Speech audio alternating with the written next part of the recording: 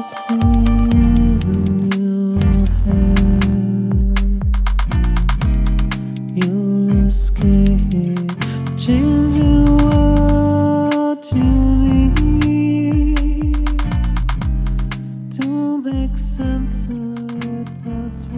all of you beautiful people, and welcome again to another episode of Figurisms.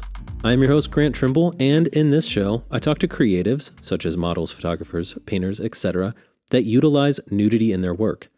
The whole purpose of this is to try and understand with greater depth the message, meaning, and choices behind the people traveling this path to foster a greater comprehension of the use of nudity in the arts. I myself fall into this category, but why people do this can be obviously very wide-ranging. Despite the very long history of this discipline, there still remains many misunderstandings and objections to this practice, so my aim is to alleviate some of the stigmas surrounding this endeavor. In addition, I hope to add some context to the greater cultural dialogue regarding sexuality by challenging how nudity is perceived in our society. In this episode, I talked to Shona McAndrew.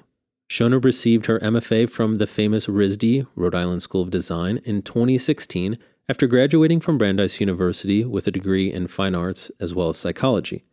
In 2017, she was part of the NSFW Female Gaze exhibition at the Museum of Sex in New York, where she received attention from publications such as Vice, Playboy, CNN, The Huffington Post, and others for her sculptures of larger-than-life plus-size women experiencing their bodies.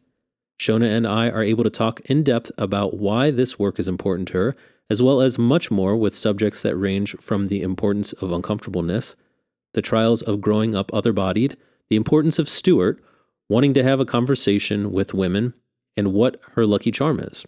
This is, so far, my longest conversation I've had while doing this show, which to me is only a reflection of how much needed to be talked about. Because, in all honesty, I could have kept going. Hopefully you will find it as fascinating as me, so for the full effect, my suggestion is to sit back, relax, and let what Shona has to say sink in.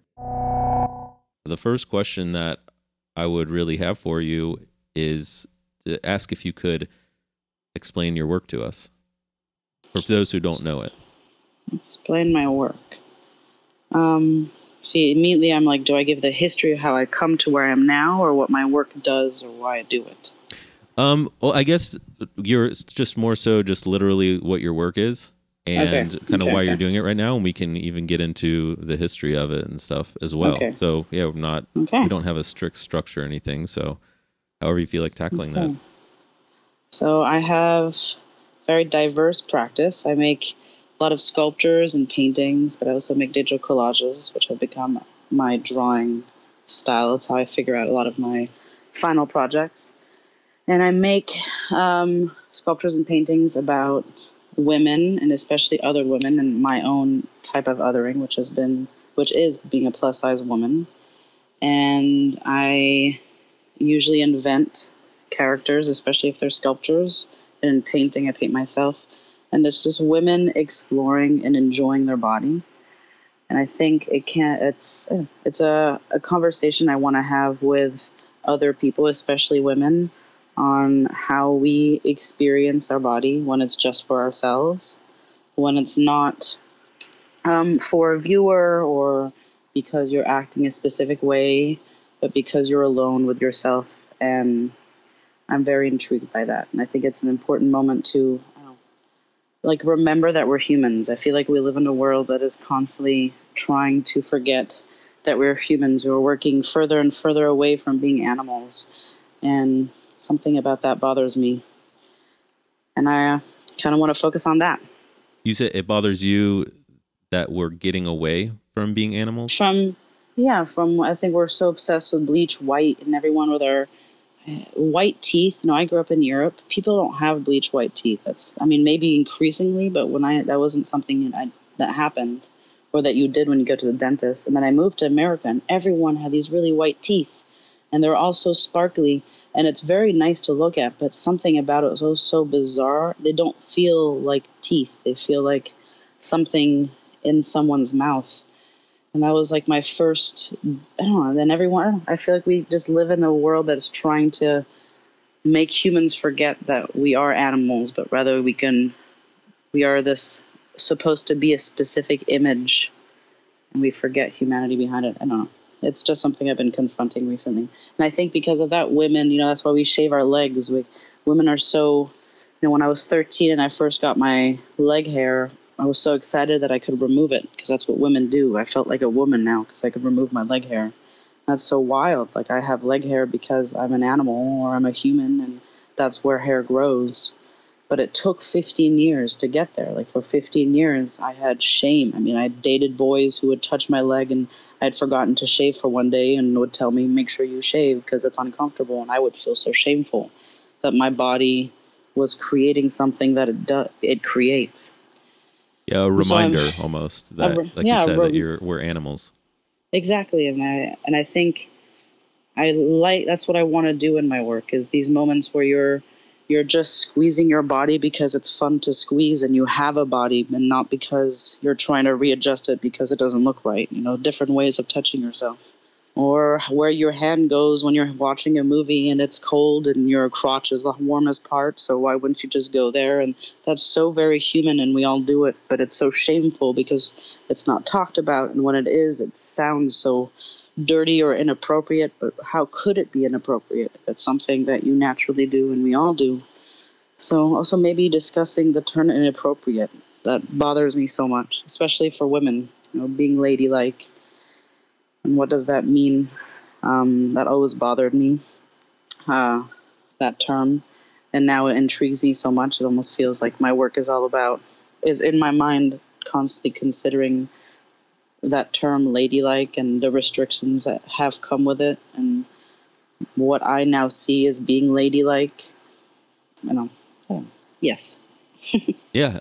Well, when you say that, get away from being animals, that's something that I think about as well. And one of the representations that I almost think of is death, and the process of death. I think it very much is about trying to remind ourselves that we're really finite beings, and we are very uncomfortable with that reality. Absolutely. And it's the reason even why after we die, this whole process of we put makeup on the person and all this kind of stuff and make them very much look like they're just kind of like lying there. Yeah. And I think it's kind of somewhat similar to what you're saying, even Absolutely. About whitening teeth and stuff. We're very uncomfortable with the reality of death. And I think especially in our society. Completely. And aging, and what you're supposed to do at specific ages. Well, you're 25, you should be doing this. Or you're 50, you have to be doing this. And I don't know, I think all of these rules and lists of things you're supposed to do through your lifetime is, contrary to being human, I believe. I completely agree. That's something that my wife and I even talk about. And I think, and maybe this is the thing too, is growing up, like you said, in Europe, you maybe missed out on a certain element of when to do things. I think they're very much cultural elements to all this. So growing up in sort of different cultures, like we were talking about before, your father is a Jewish American, your mother is Scottish. And so Russian. Or Russian, I'm sorry. Russian American. Russian American. And you kind of grew up in this sort of smorgasbord of cultures. And I almost think when you experience that, how are you supposed to contextualize life? Because that, to me, is very much what culture sort of teaches us, is this is how you're supposed to exist within the society to function kind of how we do things. Yeah. There's more, not only were my parents from different places in the world, they met in the 70s in Paris, and they stayed there.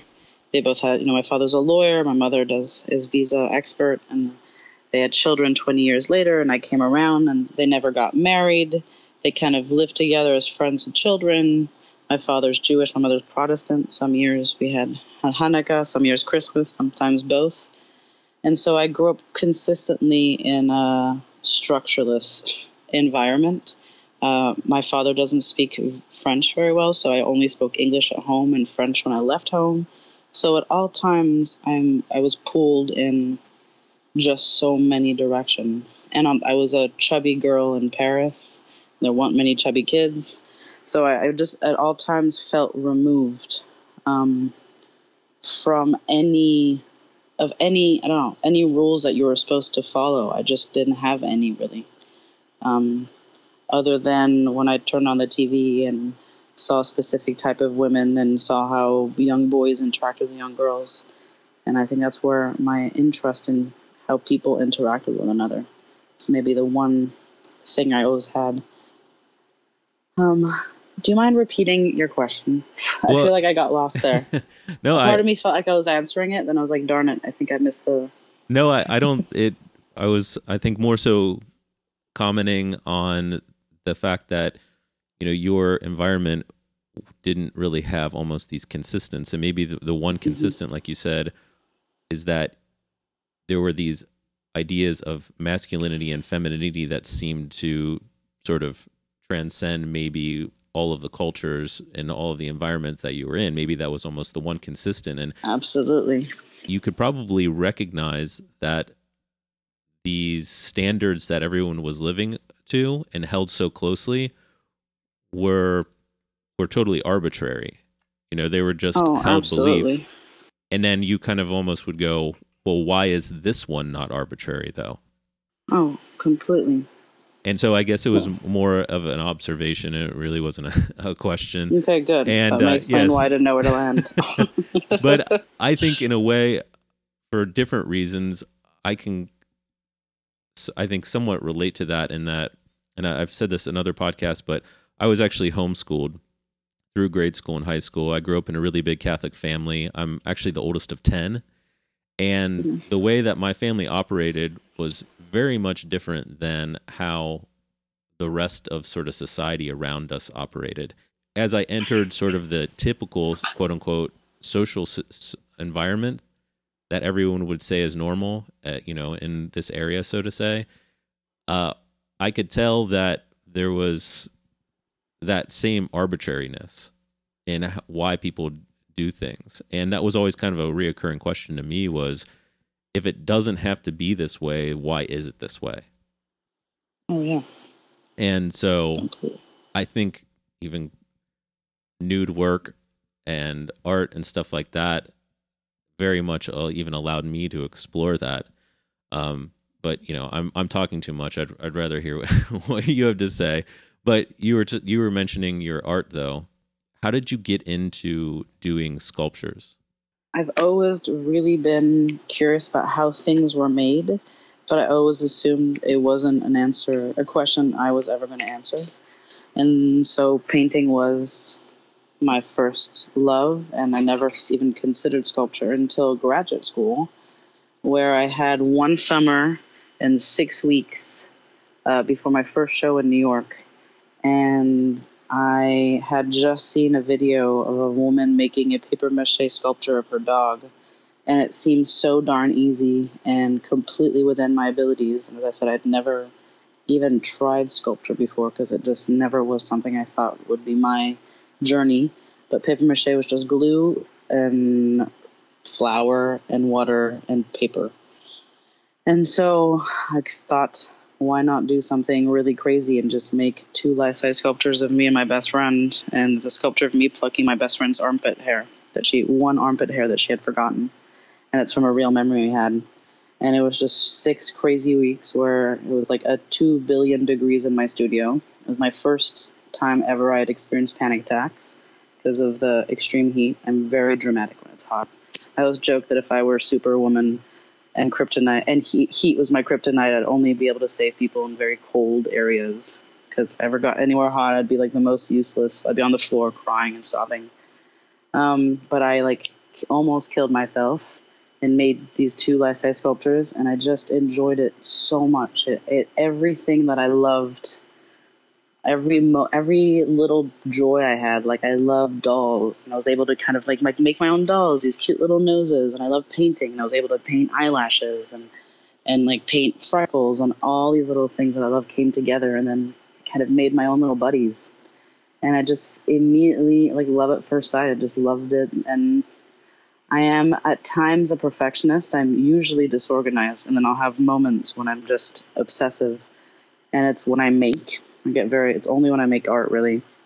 And I just saw these sculptures as something that it seemed endless in terms of how much I could explore it and push the medium and push people's experience with a dimensional body. And it came at a time when I was confronting my own body. I had just met my now boyfriend, Stuart. He was then my best friend, and we had a very unusual relationship. 2 years best friends, and now 2 years boyfriend now. And I was confronting my feelings for him and what I assumed his feelings were for me about my body and his body. He's a smaller, leaner man. And so I think I was making these bodies for me to experience dimensionally, and perhaps a little screw you to him for him to enjoy dimensionally. So we both would love these plus size bodies. So it was, yeah. I'm sorry. What did you mean by that? You said you were kind of making them for you and him? Yeah, it's something I've thought about for a long time. He represented a lot of what I thought of men. You know, I've been taught men are just not attracted to plus size women.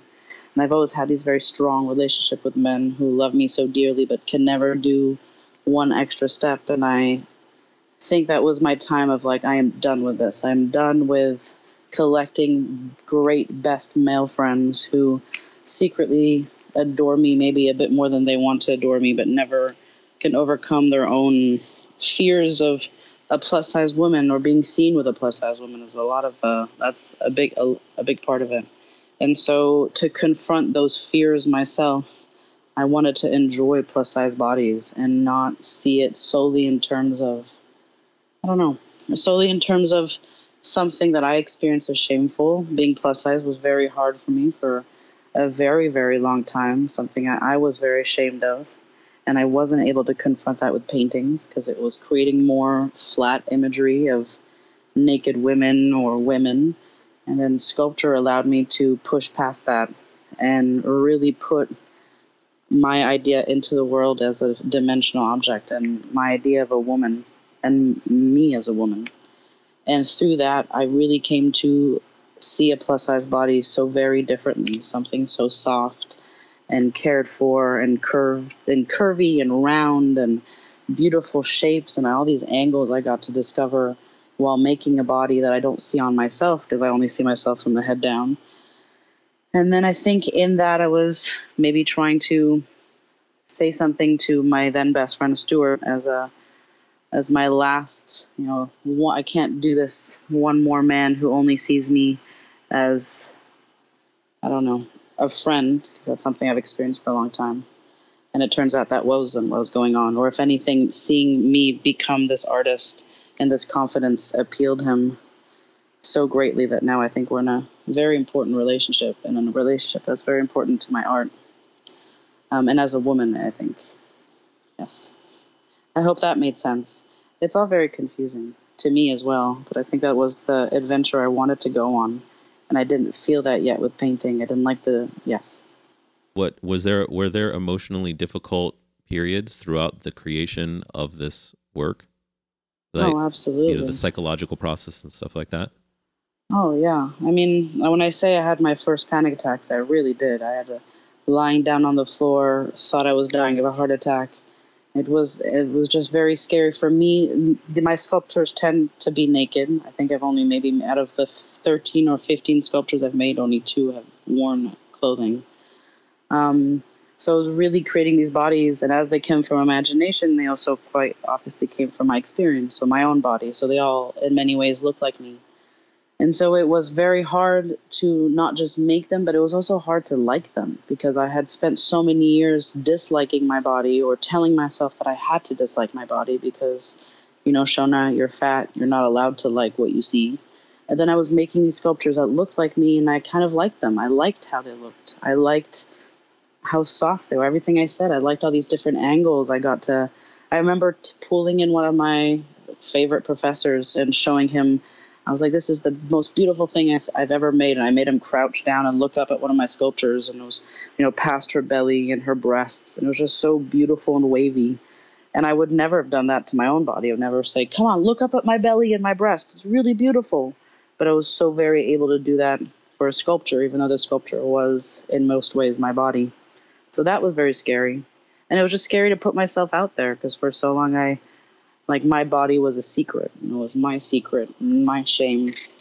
And then putting out these sculptures was a way of, not making it only my problem anymore. And not that it was a problem, but that my fears were no longer just my problem, but my experience became for everyone else. Was there and then as a I'm sorry. No, go ahead. No. I was just going to ask, when you said you putting it out there, was there a moment when that anxiety and that stress just dissipated? Or was it more of just a slow burn? I think a slow burn, but every time I see someone enjoy the sculptures, and it's most times, I've rarely had bad experiences face to face. And I don't know, every time someone loves them or sees them as what I think they are, which is complex figures, and I spend so much time making them that I quite obviously invent or imagine who they are. I just sold one of my favorite sculptures, and I did tear up a bit when I left her, just because I spent a year living with her and I knew her face so well, and she looked so comfortable in that little bathtub I put her in, and everything about her felt so close to me, and saying goodbye was quite sad. Sorry, my cat just walked over me. That's okay. I currently have two dogs and a cat in the room. So it's busy. Full house. Full house. Yes. No, so how much then of your work is a personal process and how much of it was meant to be public? I guess, the way that I almost think about it is some people very much their goal is to be very public and curated. And I get the impression that a lot of it more so seems to be about a personal journey rather than it trying to be something incredibly defiant. And not that it can't be defiant, but almost where it stems from seems to be very much a personal journey as opposed to it just being about a proclamation that is Absolutely. overtly public. I don't know if I could be No, I completely completely wrong. agree. No, I mean, not that this is therapy art, but I think a lot of my practice was for me and how I grew as a woman. I think this was very much when I feel like I'll look back when I'm an older woman and be able to remember why I made each piece and what pivotal moment in my growth that was. As I said, I've been in this relationship with my boyfriend, Stuart, and How long have you guys been together or in a relationship? Since we became a couple a day after we gave our thesis back at RISD. We are at RISD together in our MFA program. So now it's 2.5 years. And he's my best friend. We live together. Our studios are in our house, and we're both working full time in our studios. So we are always together. And he is more than my partner in crime. And I've made multiple sculptures of him as well. Yeah, they're incredible, by the way. And those are pretty striking. So that's why I think I'll look back at that sculpture of it's a sculpture of Stuart and me and Dad. The Netflix and Chill. Netflix and Chill, and he has a remote in one hand, and I am carelessly holding his limp penis, and to me it represented so much of how my body was. I was so comfortable. I am so comfortable. That was the first time I was comfortable with someone and able to be just naked and enjoying his body as much as it is my body. And it's a very peaceful moment in my mind. It's perhaps a bit reminiscent of sexuality, but it's much more sensual in my eyes. So I think it is a very much of a personal process. I think as I'm making it and as I see how people react to my work, I think I've begun to understand the power both in making and in making my art.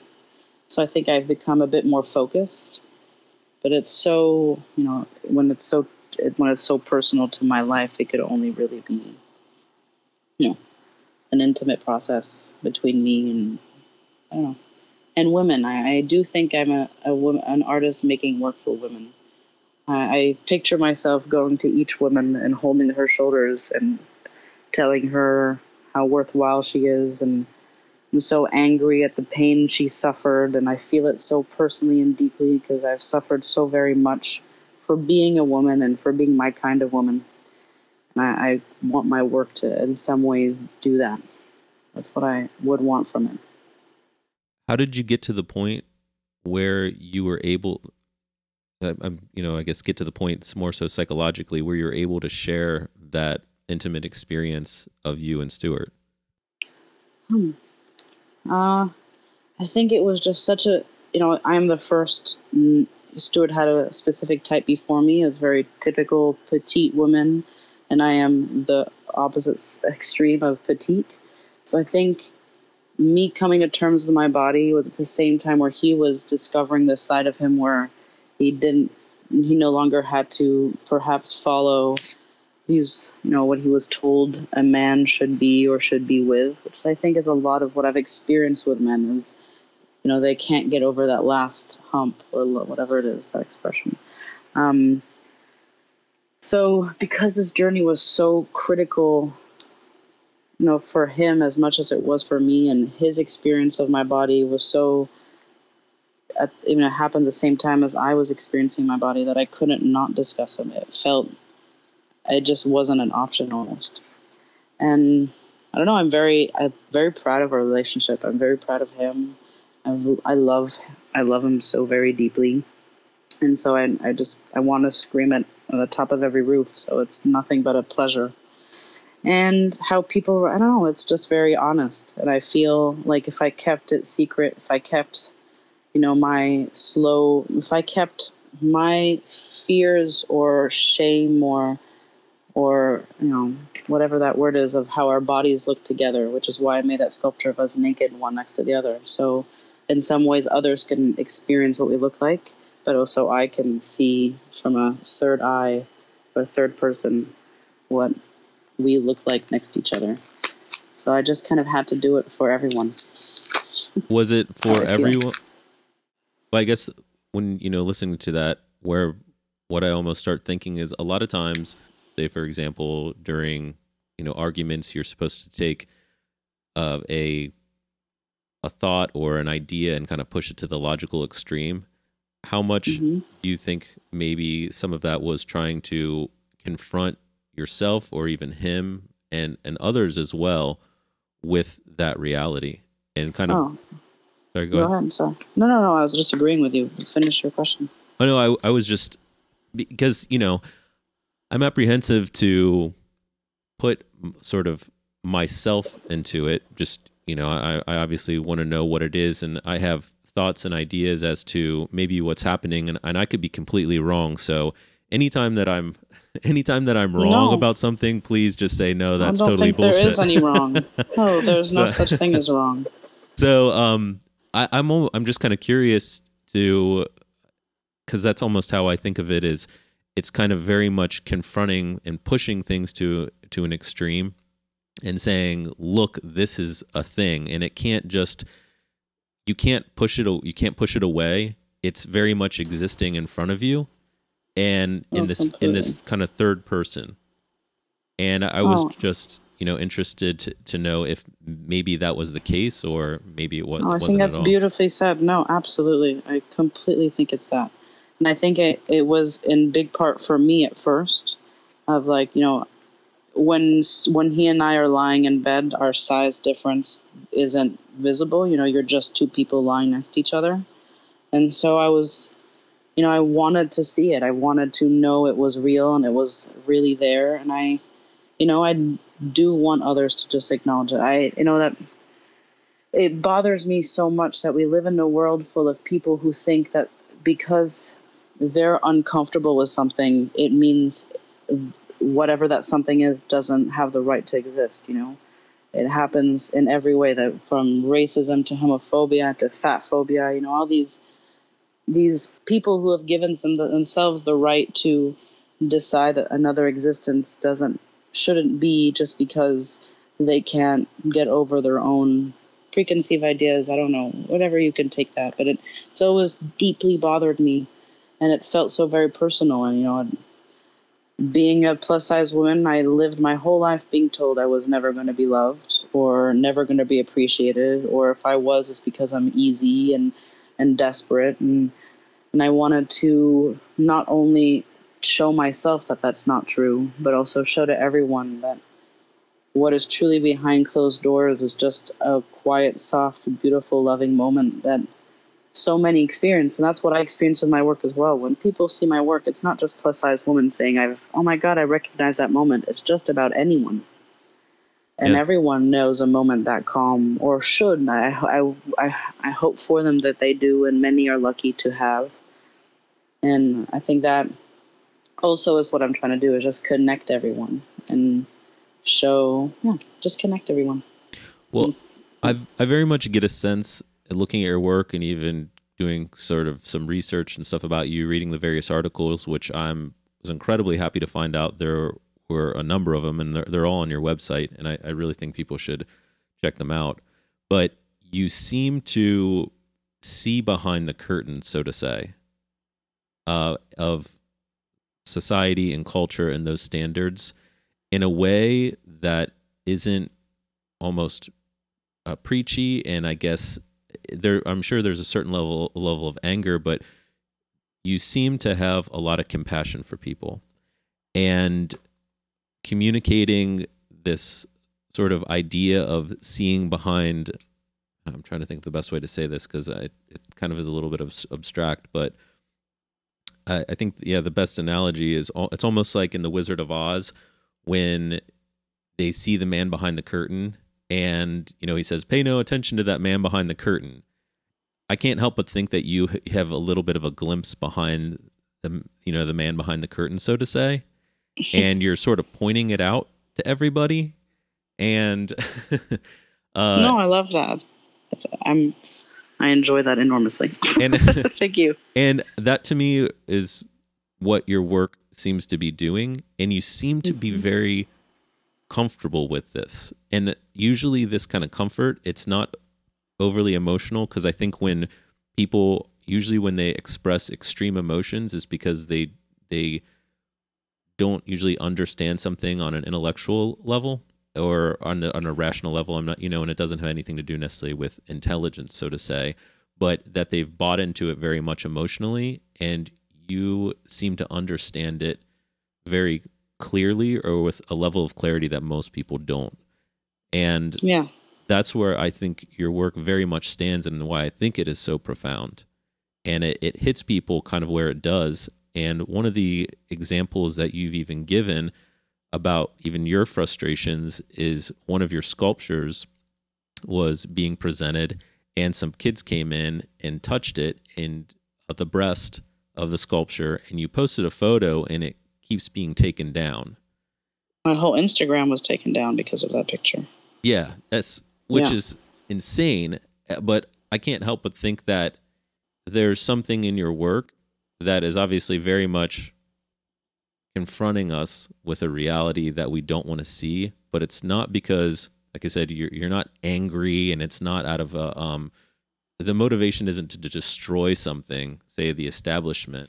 And I'm curious as to know when that became sort of conscious, and if you can look back and notice if there was a moment in your time in your past where you really became fascinated with that idea, if it even exists, like I said it does. Well, I think, as I said, feeling so very othered, and for sometimes good reason, allowed me to never be really pigeonholed. Is that the expression? I think it is. Mm-hmm. Yeah. And I was never, I wasn't a woman in many ways in my eyes. I wasn't especially effeminate, or I wasn't thin. I wasn't pretty.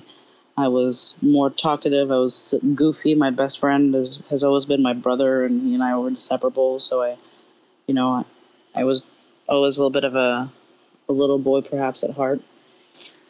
And so I think I was able to just take a step back and see everything, and not as just see everything from the outside.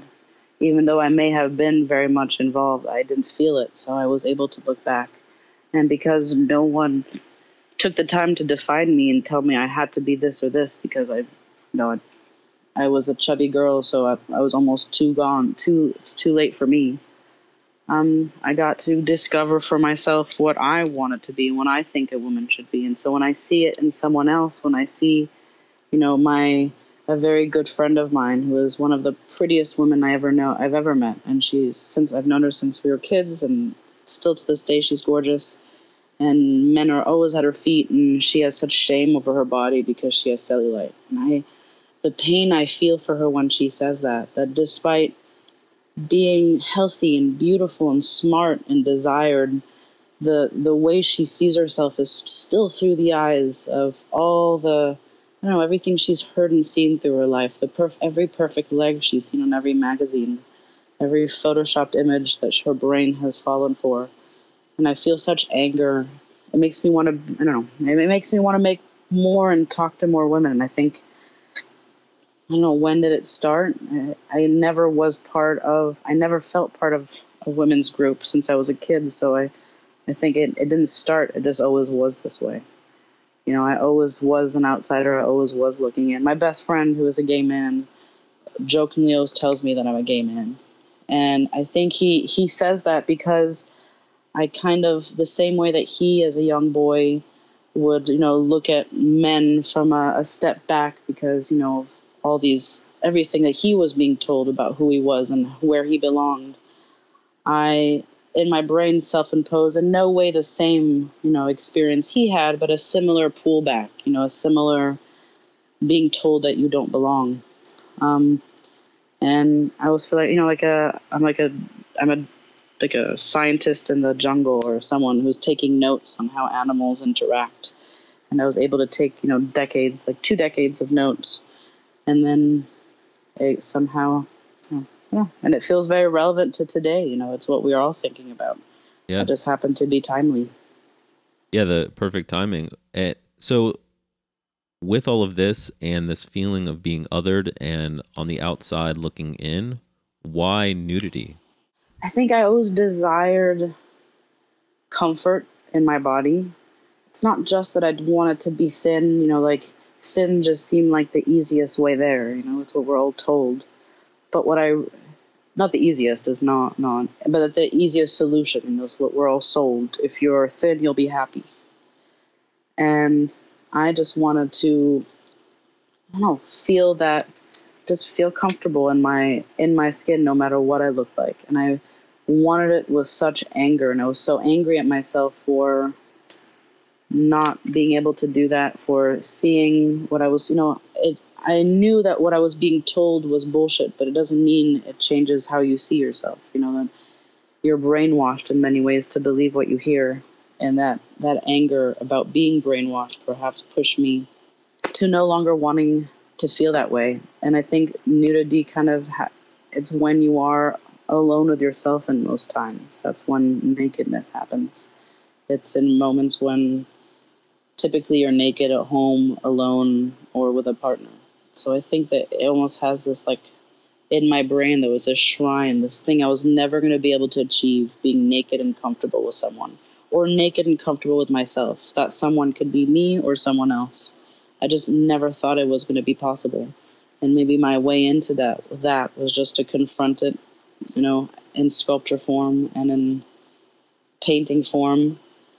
And I just love bodies. That's also it. I just love bodies. I think there's nothing more beautiful. And I love all bodies. For a long time, I didn't know if I was attracted to men or women because it doesn't matter what I saw. I just was in awe of every shape. I just love it all. It baffles me every time I see a new naked body. Do you remember when this began? That awe and fascination? Well, one, growing up in Paris, when I said I had no traditions and all these things beforehand in my family, that's almost true, except I did have art. My mother was an artist, went to art school, and took me to museums, and I took art classes my whole life since the age of 5.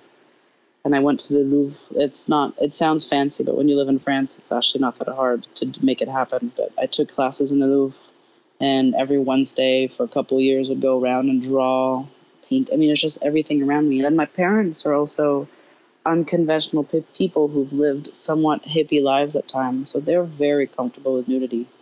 So I've seen I almost joke that when I had friends over, I had to convince my father to put underwear on. It's not that drastic, but at times it felt so when I was a teenager. So nudity wasn't a problem in I grew up with, I think that's maybe also why I craved it so much. It's because of people around me just so casually did it. And I lived in Paris. I lived on an island in the middle of the Seine, which sounds very lovely, and it really was lovely.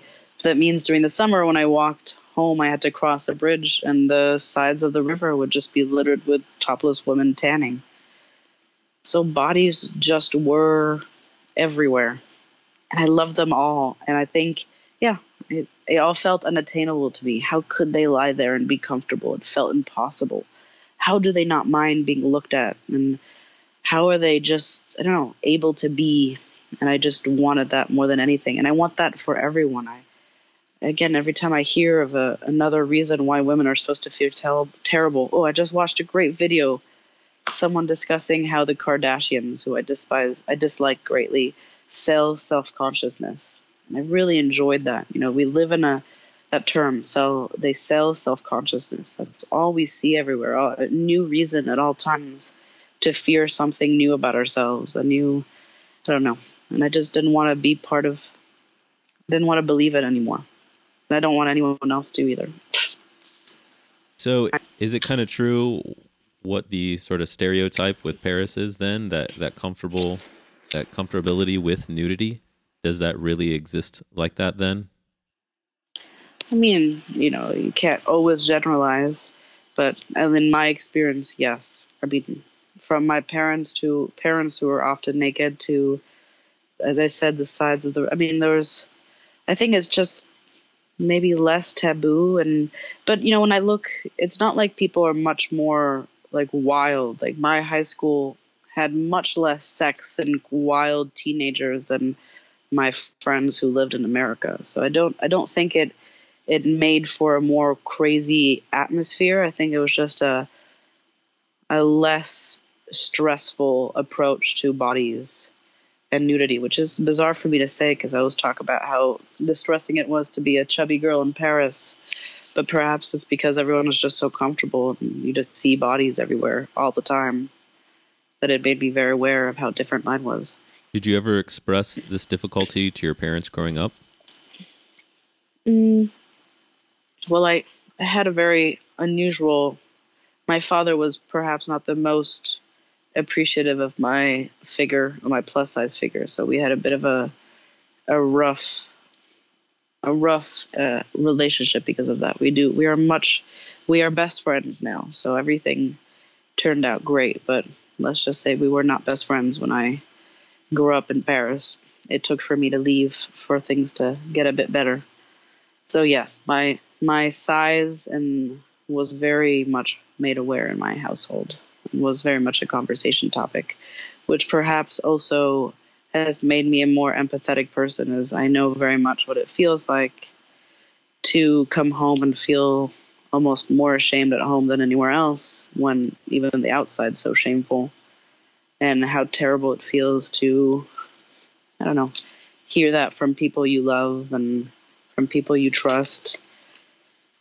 And that makes me a bit more aware of how important it is to talk about bodies and how beautiful they are, or how complex they are, or how flawed they can be, and how flaws don't even exist. It's just a word, whatever way you want to take that conversation. All these things are things I understand the need for. At what point did those change in your family, in regards to your family? When did that seem to take a positive shift? I think, and this is the big truth. So the big lie that women are sold is that their worth, and increasingly it's not as much now, but it's still very much as present, is that your worth is your appearance, and that's how you will be judged, and that's how you'll be interacted with. So my father wasn't so much disliked me being plus size. He was just fearful that I won't be able to have the same experiences in life, that I wouldn't be able to enjoy the world the same way as everyone else because I was limited by my appearance. That's something that you end up believing. And I think that's something I end up believing. And I think it took for me quite some time to understand that not only is worth not an appearance, but my worth comes from many other places. And I think that's why I push so very hard to be outspoken or loud when I enter a room. I hate the idea of leaving a room and no one notices. That's something that always scared me. You know, you want to make sure you're present everywhere you are. I think all that came from me desperately wanting to figure out what was my worth, because clearly it wasn't appearance. I was told that from day one. And I think once I figured out what my worth was, once I declared it to the world, I think my father was able to grow in many ways and actually learn from what I was trying to demonstrate and show. I think it worked on him. Some things work on people. And it really worked on him. I think he was able to not just see my own worth, but understand that worth comes from multiple places. And my father's an older man, and he came from a time when that just was a thing. Women were just pretty and at home to make dinner for the kids. And he had a long journey to come where he is now, and he is definitely in a better place now. I think I went that journey with him. So when I found my own worth, I think he was able to see it in me. Do you think that you have proven your father wrong then in that fear that he had of you being able to have those experiences?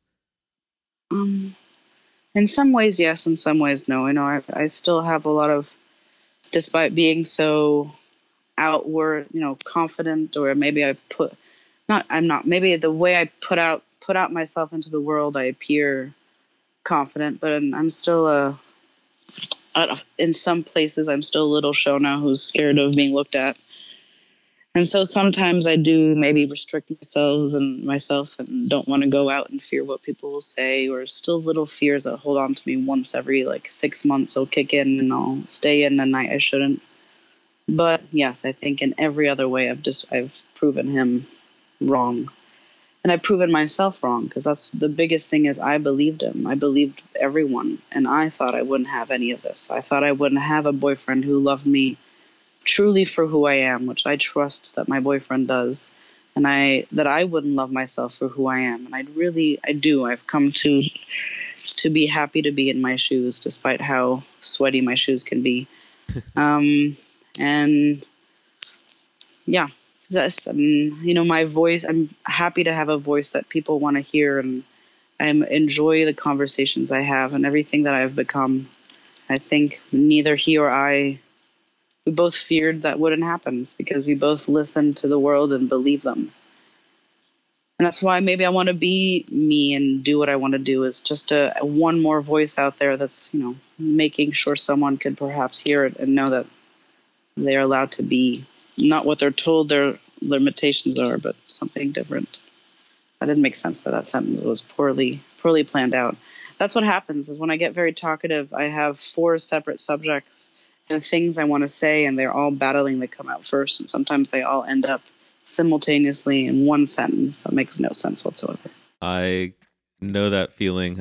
That's even been part of the podcast, and listening to myself, I go, oh my gosh, I'll stumble and I'll sound like an idiot, but I think that's what it is that I always want to try and explain what I'm explaining by giving context and background. So I'll go down a path and I'll go, wait a minute, in my mind, you first need to know this thing, and then you need to know. And so that's exactly what happens with me. Yeah. So but I have to say, I like how you talk. So that's maybe why I'm like, he does a good job, but it's also my technique. Yeah. Well, then we kind of are on the same page then, which is good. Even if no one else understands what we're talking about, I've gotten so far a lot out of this, and I know I'm going to get more out of it. So even if it's just totally selfish, I'm fine with that. Okay, good.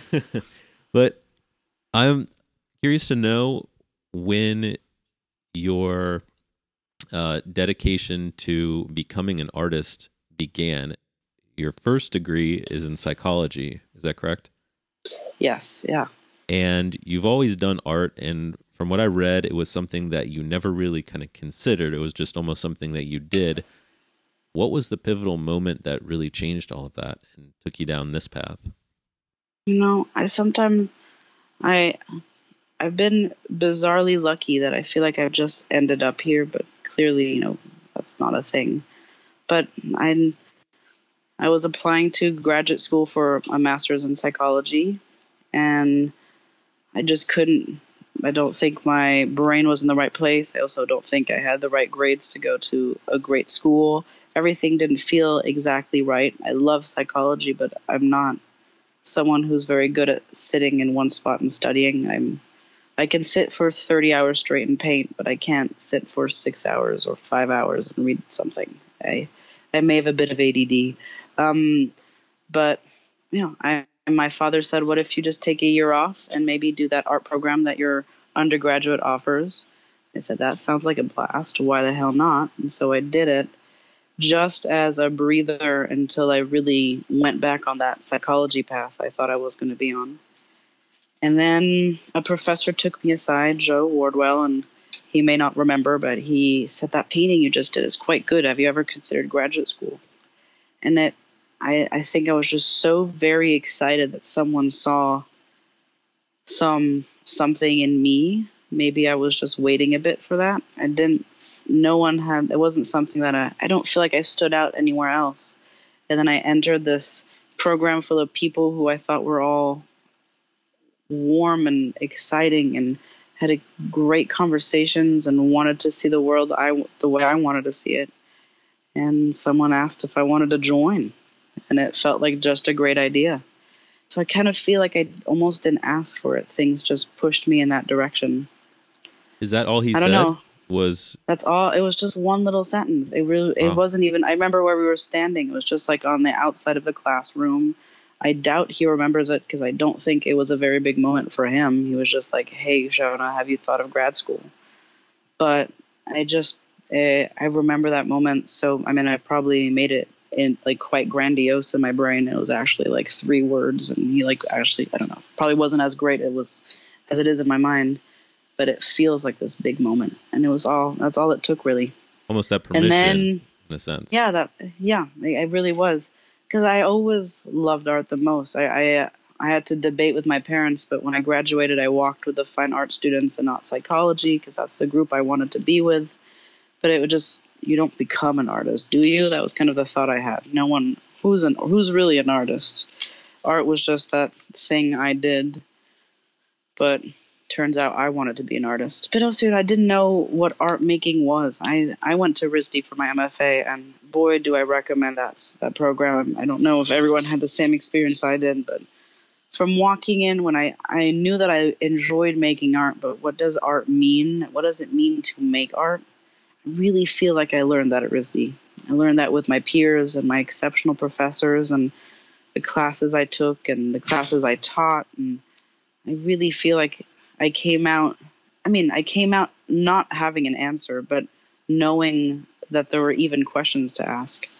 So I don't know, it all feels very right. And also I'm an annoyingly intuitive person. I all too often my solution is just trust your gut. And I've just been trusting my gut, and I think it's a nice jolly one, but a jolly gut. And it tends to have the right answer sometimes. That's maybe why I make so many sculptures about my belly. It's because it's led me here, both figuratively and literally. How much do you attribute to your development as an artist, that program? Because there seemed to be a turning point, because you went from doing oil paintings to watercolors and now these sculptures. And it almost seems that it just kind of in the past, especially the past like last year, I guess, when did things kind of blow up and really where was this kind of turning point within all of it? But turning point with me emotionally, or with my career, with specifically your art, it seemed to maybe evolve very quickly. And I guess I'm curious to know if you attribute that to going to RISD in that program, or maybe first, yeah. Okay, I'm sorry for misunderstanding. I forgot the beginning of the question by the time you said the end of the question. It's just my brain. It's just a pain. I deal with it all the time. You should see how much it frustrates my boyfriend every 3 sentences when I mainly don't know what he just said. It started at Brandeis University. That was my undergrad, and that was a very similar program to RISD. So I think it started at Brandeis, and then it went into RISD. But yeah, I completely give credits to them in so many ways by being just staffed. All the faculty, they're just so desperately wanted me to be myself. I mean, and that's really what it felt like. So by the time I got to RISD, I knew I enjoyed making art, but I wasn't too sure what yet. And it's when I started painting plus size women, and I couldn't in any way acknowledge they were me, but I was like, yeah, I'm just interested in plus size women, not me though. And that's when sculpture came along, and I was like, darn it, maybe it is about me. But I think it was just the first time I was surrounded by people like me. You know, I just went home for the first time in a year back home to Paris, and I saw my family and my high school friends. And boy, am I intense. I hadn't really noticed because I haven't stepped out my studio in the past couple months. But I am a high energy, very passionate person. I feel like everything I say is very emotional and very strong. And I am not always very good at just silly little conversations. I can be a bit much to handle. And I think that level of intensity is something that I very quickly found in artists. And it all began at RISD. I was just surrounded by some of the most spectacular people I've yet to meet. So yeah, they just encouraged me to be me. And it was at a time when I just wanted to find out who that person was. And it came together perfectly. And I don't know if every program does that. I don't think it does. I really do think RISD is special.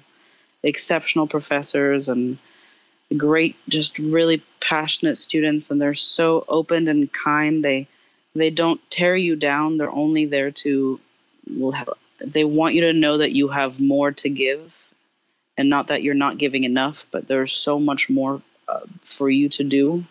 And I just listened to them and believed it.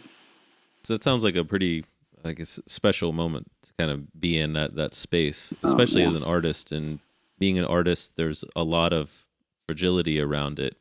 And I think a lot of people probably don't realize how easy it is for an artist to just be totally crushed and just stop altogether. Yeah. And it's definitely a fight. So having that, I'm sure, is absolutely. And not everyone I know has I think I came at the right time, and I also met the right people. My best friend Danny Farrell and my boyfriend Stuart Lantry, and they're so deeply I tell both of them, they're like woven into my internal self. Like they are just both parts of who I am.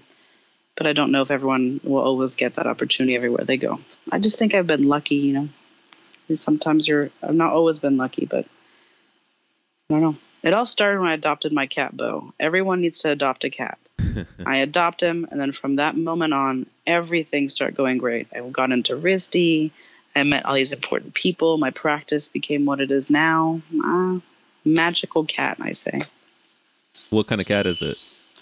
He is a tuxedo cat, so he's always ready for a fancy party, and he's very fluffy, and we're very attached to one another. He's an exceptional man. So that's the lucky charm right there? That's the lucky charm. And he was a little rescue cat. He was scrawny and had two hairs on his tail, and the woman was like, I don't know, he's not that great of a kitten. I was like, he is mine. And 4 years later, he's this big puffball of love and cuddles. What is his name? Bo. Oh. Bobo. So everyone needs to get a Bo. Everyone needs a Bo. So you seem to receive a lot of attention from your work being part of the NSW Female Gaze at the Museum of Sex. How did that come about? That's because that's where a lot of the writings that you have on your website, the articles and stuff, began. It seemed to be associated with that. So how did that happen? Well, so Alison Zuckerman curated me into she's an exceptional artist who everyone should go check out. She is, I believe, one of the most important emerging artists of today. She curated me into the spring break art fair of 2017.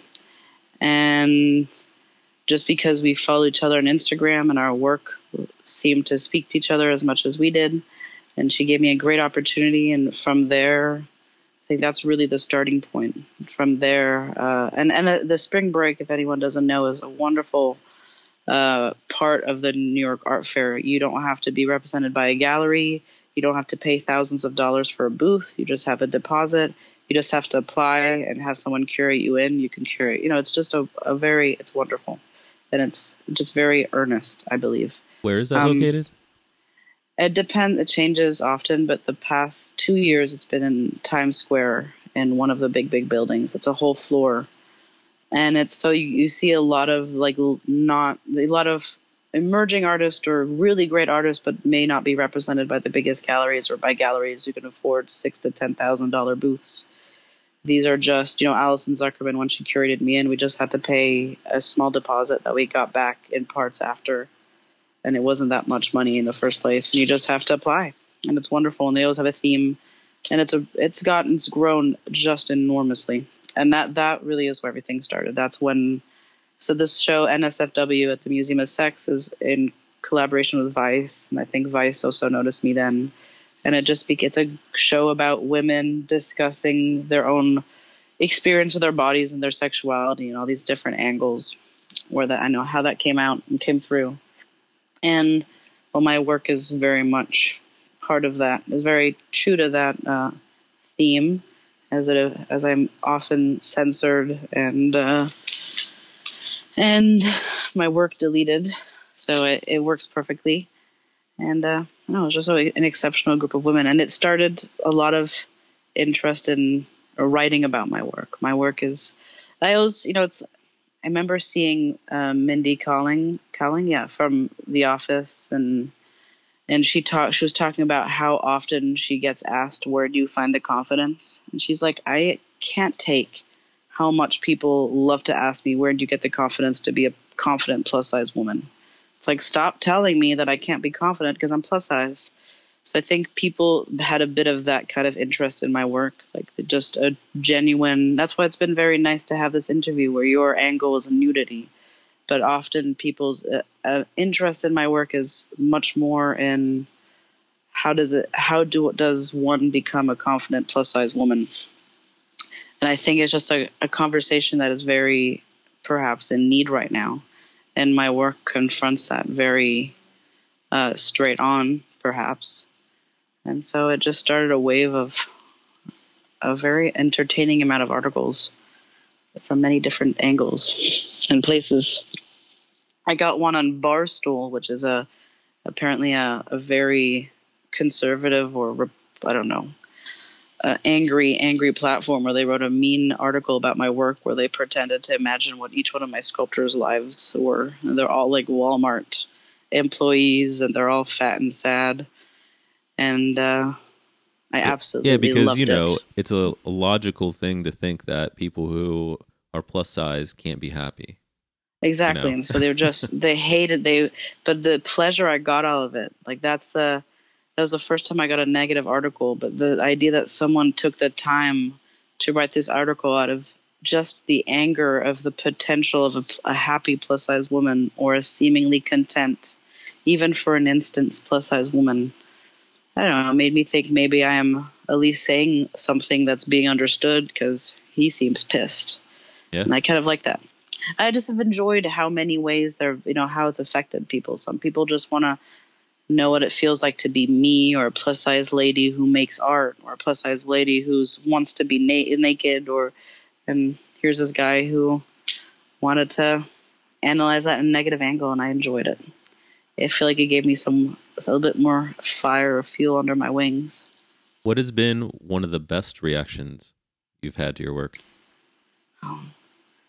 They tend to be when people send me messages. I receive many really touching messages about how women see themselves in my work. To say there's one the most touching, I don't know. They almost can't stand out because they all ring a similar note. I don't know. God, I mean, from like 16-year-old girls who have to write, one girl had to write an article about any art piece in the world, not an article, a paper about one art piece, and she picked my sculpture at the Museum of Sex. And I thought that was a particularly thrilling moment. The idea of like a 16-year-old girl who had a completely different life as I did, grew up in a different part of the world, and different everything really. And she picked Nora, my fat sculptor who's twirling her pubic hair in the middle of the Museum of Sex, as the one art piece she wanted to talk about that maybe stands out the most. That was very touching. Wow. Yeah, to have that response, you are reaching people on so many different levels and so many different walks of life. I'm sure that has to be incredibly gratifying. Definitely, yeah. And it's, that trust your gut. Like every time one of those things happen, I'm like, maybe, it gives me a bit more confidence to trust myself. And when I teach, when I have taught, I always tell my students, it's good to rely on each other and to ask me for help. But one day you'll be alone in your studio and all you will have is your gut, and you have to work. It doesn't just happen. You have to work on learning to listen to yourself. And when do you listen to yourself, and how much should you, or just that you should in general? Most people are just told not to. And I think I've spent because I've been so alone for so long, I've gotten a lot of opportunities to do that. And I think I don't even know why I'm saying this now. I'm everywhere. I'm literally taking notes of every question you write. I have a pad and paper in front of me, and still I get distracted. You should just trust your gut. Say whatever you want. That's nice one. Nicely done. No, it's I'm saying that seriously though too. I whatever comes to you and whatever you want to express, I'm extremely open to hear. I love the candidness. But I do this thing where I get like annoyingly. I think I try to inspire myself, so I get a bit like kitsch inspirational. Just look into the sun and know that you're right. Yeah, I have to like not catch myself saying things like that. Well, it is really difficult, I think, to balance those two things, where there is an element that is very much a romantic. And, like you're saying, trust your gut. But at the same time, some people, it's very difficult to know when it's your gut that's speaking, or when it's these emotions that you're talking about of social pressures that are incredibly negative and oppressive. So how do you differentiate between those? And I think that's a very difficult place to find. And I don't know, maybe you even could comment on that if you know what is the difference between your gut and what is the difference between these emotions that are lying to you. My instinct, I think, for so long, especially if you're a woman, is don't at first trust your gut. At first, don't, because I actually just heard a sentence somewhere.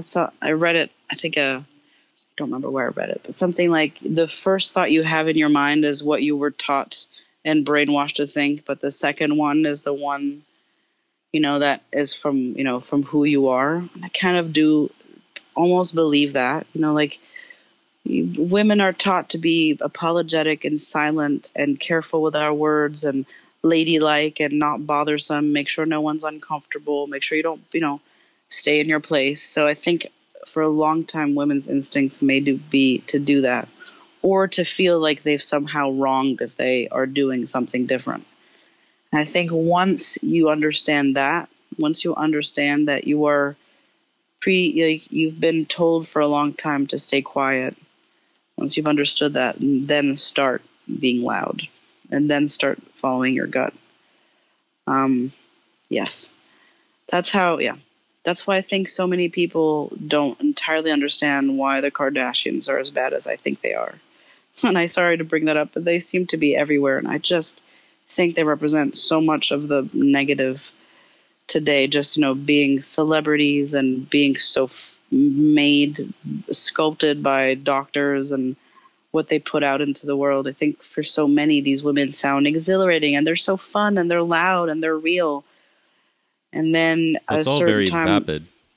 so as well. vapid, but so many people who I really care for and are smart people enjoy them, and it baffles me because they do. You know, I see things as ripples. What are the ripples you leave on this world, or that you cause? That have, you know, what do you do, and how have you affected the world? And their ripples have only been negative. They may be fun for a minute, but the damage they've done, the ripples they've caused, are not going to have done very little good to women and men out there.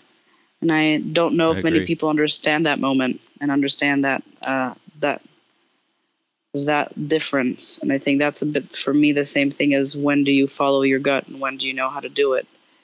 It's when, I don't know, when you stop seeing things like that as something that you should be listening and looking at, and that's acceptable. I think too, and it's, I don't want to be unfair, so to say, towards the Kardashians, because I think they more so are very symbolic towards Exactly. what is very wrong in our society and how we operate, culturally. So I think any kind of criticism towards them isn't necessarily just limited sort of to them, or I think they more so operate as something representative rather than it just Absolutely. being they're horrible people, because they could be amazing people for all I Yeah, know. exactly. They could. That's why I don't want to say they're good or bad, but what are your ripples? Yeah. You know, because I'm sure they're very nice. And I want to say I've never watched an episode. I don't even know why they're on my mind right now. I think maybe I've seen them on social media a couple I've actually times the never past seen an couple episode days. either. Me neither. So this is not. I don't think of them that often. I'm just thinking of them right now, but they do really feel like this epitome of what makes me angry for people. What makes me, sad. They make me very sad. Especially because When it's what we're asking for as kind of as a exactly, whole. And exactly. that to me is almost the most sad part in all of it. I know. I don't know. But, as long as there are so many people whose ripples will slowly combat theirs, but they are very loud. They're very rich. I mean, the Hmm. youngest is a billionaire. That's disgusting. Yeah. Mm. That is kind of Anyway, crazy. Yeah, so yeah. then that's part of the thing too, is like a person, especially say you trying to create what you do and it trying to have substance and meaning, and it's something very personal, and there's an extreme vulnerability. I'm sure it's safe to say that um, having what you do and what little attention it gets, compared to something like, the Kardashians, where, like we Hmm. were saying, it just lacks so much substance, and it just becomes, it's like eating sawdust. Yeah, it might make you full, but Yeah. there isn't anything there that you can really hang anything on. And that's where, when I see your work, it's just very exciting that it's something that's shocking, but it's not made to be shocking specifically. Like you're not Absolutely. Oh, it's made me think of something. Um, a lot of what is shocking are things you're just not used to. You haven't, anything will be shocking at first. When, you've never, a new smell will be shocking, even though it's amazing. Everything can be shocking if you've yet to experience it. So I think a big part of what is needed is to just make things feel less new and taboo. And that's what that word comes from, is things that you don't know and makes you uncomfortable. And so putting consistently this kind of image out, and the non-Kardashian, which is made to not make people uncomfortable in that manner, but put out images that perhaps make you uncomfortable because you've yet to see it, or you've yet to really spend time considering why this makes you uncomfortable. That's a big one for me. The word uncomfortable has become very important to me. I experienced it a lot recently, how I am increasingly fed up with people's discomfort over things. I think I've already brought it up. And how people find true validity in feeling that because they're uncomfortable about something, that has any form of importance. Like that because you're uncomfortable, that's something we need to care about. And how many lives have been completely shattered and ruined due to discomfort. And I think my work is increasingly unapologetically uncomfortable, both for me to make and for me to pose for or create and for others to experience. But it's not meant to be confrontational. It's perhaps made to be a bit uncomfortable. But once you've come to terms with it, once you've spent a bit of time with it, it no longer may feel as uncomfortable. That's the ultimate goal. How did you reconcile that uncomfortability in the beginning? By acknowledging that it was there and just pushing through it. I remember the first time I used an actual picture of my naked body in a critique at RISD. That was the first time I did it. And I was lying down on the floor, almost hyperventilating. I mean, feeling genuinely nauseous because I just was so nervous for my peers to see my naked body and to see my breasts. That was the big one. Oh my God, they're finally going to be seen by everyone. And then within a minute in the crit, I could not care less anymore. I had been through that initial deep discomfort, and then it turns out everything is exactly the same as it was right before. And that was like such a big moment for me. You just can't. Discomfort, as I said, is not reason enough to not do something or to not allow it to happen. You just have to just put yourself in it, and then you figure out how to do it after. And that's how I did all of this. I mean, of course, making a sculpture of me naked next to my boyfriend was just the most uncomfortable idea ever. The idea of people seeing how floppy my belly was next to his abs and all these things that I knew would be so clearly different one next to the other, and it was going to be so uncomfortable for me to make and then see and then have the fear of my boyfriend being like, yeah, that's exactly how big your belly is. That was like another fear I had. And then when he said, yes, that's exactly how big your belly was, by that time I'd spent 2 weeks sculpting it. I loved that belly. It was lovely, and it was soft and looked like a slope. And I no longer was uncomfortable because I'd spent enough time around it. So it's just time and a slight amount of bravery. That being able to overcome that moment, like where you said you were afraid about how big your belly would look, especially when you had it contrasted with him, and growing to love it, and then even getting that that affirmation that yes, that is how big it is. How did you, I guess, what advice would you even give to people who are in that situation to transition from that fear into being not just accepting, but actually even loving it? It's such a hard one because sometimes I hate my belly, like hate it more than anything. And sometimes I find it quite charming. So, there's no one solution. But I don't know. I think it's a bit of anger. My professor, Kevin Zucker from RISD, would always ask me, do you even have a mean bone in your body? He asked me that for 2 years. And I was like, yeah, no, I mean, I do. But everyone laughed and said, Shona, you don't. Like, I wasn't particularly loud about being angry or having any negative emotions. And then one day, I think I was just fed up because I was angry. I am angry about a lot of things. I'm especially angry now with what's happening in the world and our messed up government and how people are being treated and how lives are being destroyed over such petty, petty human beings. And I'm angry for women. I'm angry at men. I'm also angry at women, and I'm angry for men. I'm just all this anger in the world.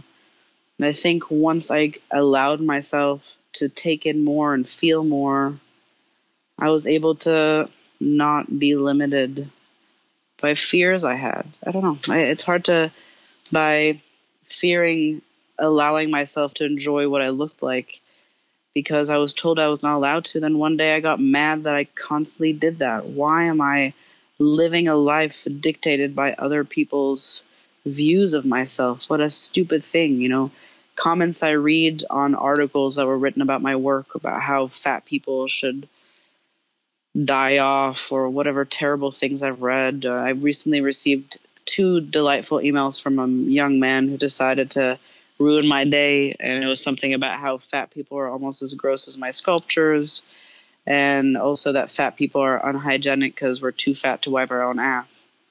And all that guy did was just make me more want to make my work. Like, screw you, dude. Like, don't go Yeah. ruin my day because how I look and how I feel bothers you. I'm not going to do that to you. But you have to allow yourself to be mad. And I think a lot of people aren't given the right to have a voice, so anger is not an option. As a kid, if I ever got to fight with my dad, one thing that always annoyed me is when he was over his anger, I had to be over my anger. He was like, "Why are you still mad? We're over this." I still felt so hurt, like, well, that's not how my feelings work. And I think I carried that experience through my adult life. And then one day I just wasn't going to stop being mad because someone told me to stop being mad, or I wasn't going to deny how I felt because I was told to deny him. And then once that happened, there's no turning back. You can't go back to listening to people after you've gotten that like frustrated. And I think that's it. I like women. I've been increasingly loving an angry woman, a loud woman, a woman who walks into a room and doesn't apologize. It's so darn hard to be a woman like that. And it's so impressive to see because you just have to know how hard it was to be that type of person. A lot was overcome, a lot of rights she had to give herself and no one else was going to give to her to be that person in that room. And I am seeking more angry women. I'm going to start an angry women's club. And it's not about going around screaming, but about discussing these feelings we have and letting ourselves have the right to have them. I mean, it's been happening for a long time. I'm not going to say this just started now. Angry, frustrated women have always existed, but I've only recently joined the club, and boy, do I love it. Well, that's amazing to hear. I think as you were saying all of that, it made me think of my wife. And you mentioned walking into a room and almost being apologetic. And I think in some of your other work or in other things I've read, you've mentioned that before, where it's about being not afraid to draw attention. Absolutely, yeah. And I can see that I can see when my wife does that, and even to me, it's painful to see. It's very painful because, I think she's amazing and beautiful, and that she should be proud and confident, and you could see it in her demeanor and the posturing and stuff like that. And I know we all do that. I know I do that as well, and it very much does create anger. Like, it makes me very angry. And I think justifiably so. And it's not at the other people. It's like, how dare you make me do this? But it's almost just a frustration even with myself when, I do it and I go, why did I do that to me? Why did I? Of course, yeah. So I think when you were talking about anger, why did I let myself believe it? That's the big one. Why did I let myself believe what they say? Yeah, absolutely. Because there's so much bullshit out there. And I very much don't want to buy into bullshit. Of course. So how dare I let myself, even entertain that, let alone. And that's probably when you see your wife, you're probably like, I know who you are. I know what your worth is. And it pains me to see that in this moment you've forgotten. Yeah. In this moment, you've allowed other people's voices to take over yours. And that's where the anger comes from. It's not at her or any specific human being, but that that the world has cracked through a little bit in that moment. And that's what's frustrating, is because that's not who she is or who she deserves to be. She's much bigger than those small moments. And It's just painful to see it happen in anyone, but especially those you care for. Yeah, absolutely. And that's where I think it's really difficult, where some people will start directing it at people. And absolutely. And that's is something that isn't justified either. And not to say that there isn't a level of culpability, there is, but I think that's where the kind of a deeper understanding really comes in, and is so important that this anger and the frustration, to direct it towards one person or even one entity doesn't actually get to the root of the problem, and will just even, I think, make the problem even worse. And the way that I think of it as this sort of the concept of the man, and the man, so to say, exists, as like the corporate, the man, You know, how Yeah. you'd say it, I guess, and like it started probably maybe in the 70s. It's like the man's got me down. Yeah. And it very much is a real thing, but it's not made up. It's not a single person that said, you know what, I'm going to create this structure. It's a structure that exists because it benefits a group. And Exactly. if you can't target that concept, then it's not going to go away. Absolutely. And that brings me right back to that, what I was saying before about discomfort. You know, so many of people are uncomfortable, or those who have some power. It's uncomfortable to acknowledge that you have it and others don't. And, you know, I just recently had a conversation with a friend of mine who comes from a good family, and she's a white woman, and it made her very uncomfortable when I said that white women have privilege, because she doesn't feel like she had privilege. But in that moment, I just wanted to cry out for how hard it's been for so many other kinds of people, how it never ends. Is it scares me sometimes when I think about it, like the pain I felt in my life, how sad I felt for myself for being a plus size woman, and the very mean things that people have said to me in bad situations I've been in. I'm not going to undersell how bad some moments of my life have been, but that is nothing compared to what some people have experienced, how big that pyramid, that iceberg is underneath me, and how deep it goes, and how many different views there have been of people. I don't know why I'm getting there, but like I don't know why I'm saying these things. It's just the discomfort that people have to confront all these things causes so much pain underneath us. And if we aren't able to see it and talk about it, then I'm on top of that pyramid despite how much I've suffered. If I don't talk, then who is? And if I'm not going to be uncomfortable, then who's going to be uncomfortable? And if I'm not going to say it because I've been privileged enough to have a platform, then who is going to? I don't know. I feel like I have a lot of weight on my shoulders, both literally and figuratively, which has allowed me to be here. I feel, yeah. No, go ahead. No. That was one of those moments where I got a bit overwhelmed there. Oh. I got a bit sidetracked, but I feel very passionate about these things. Oh, good. I'm glad that you're expressing those. Yeah.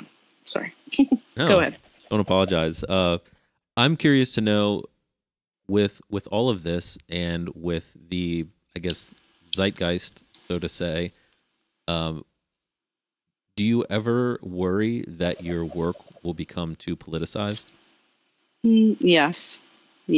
I think I've had a bizarre experience with my art. I do sell my art enough to live a bit comfortably, and I have gotten a lot of coverage on quite some big platforms, from Huffington Post to CNN and Vice, but I'm having a harder time getting into shows and galleries.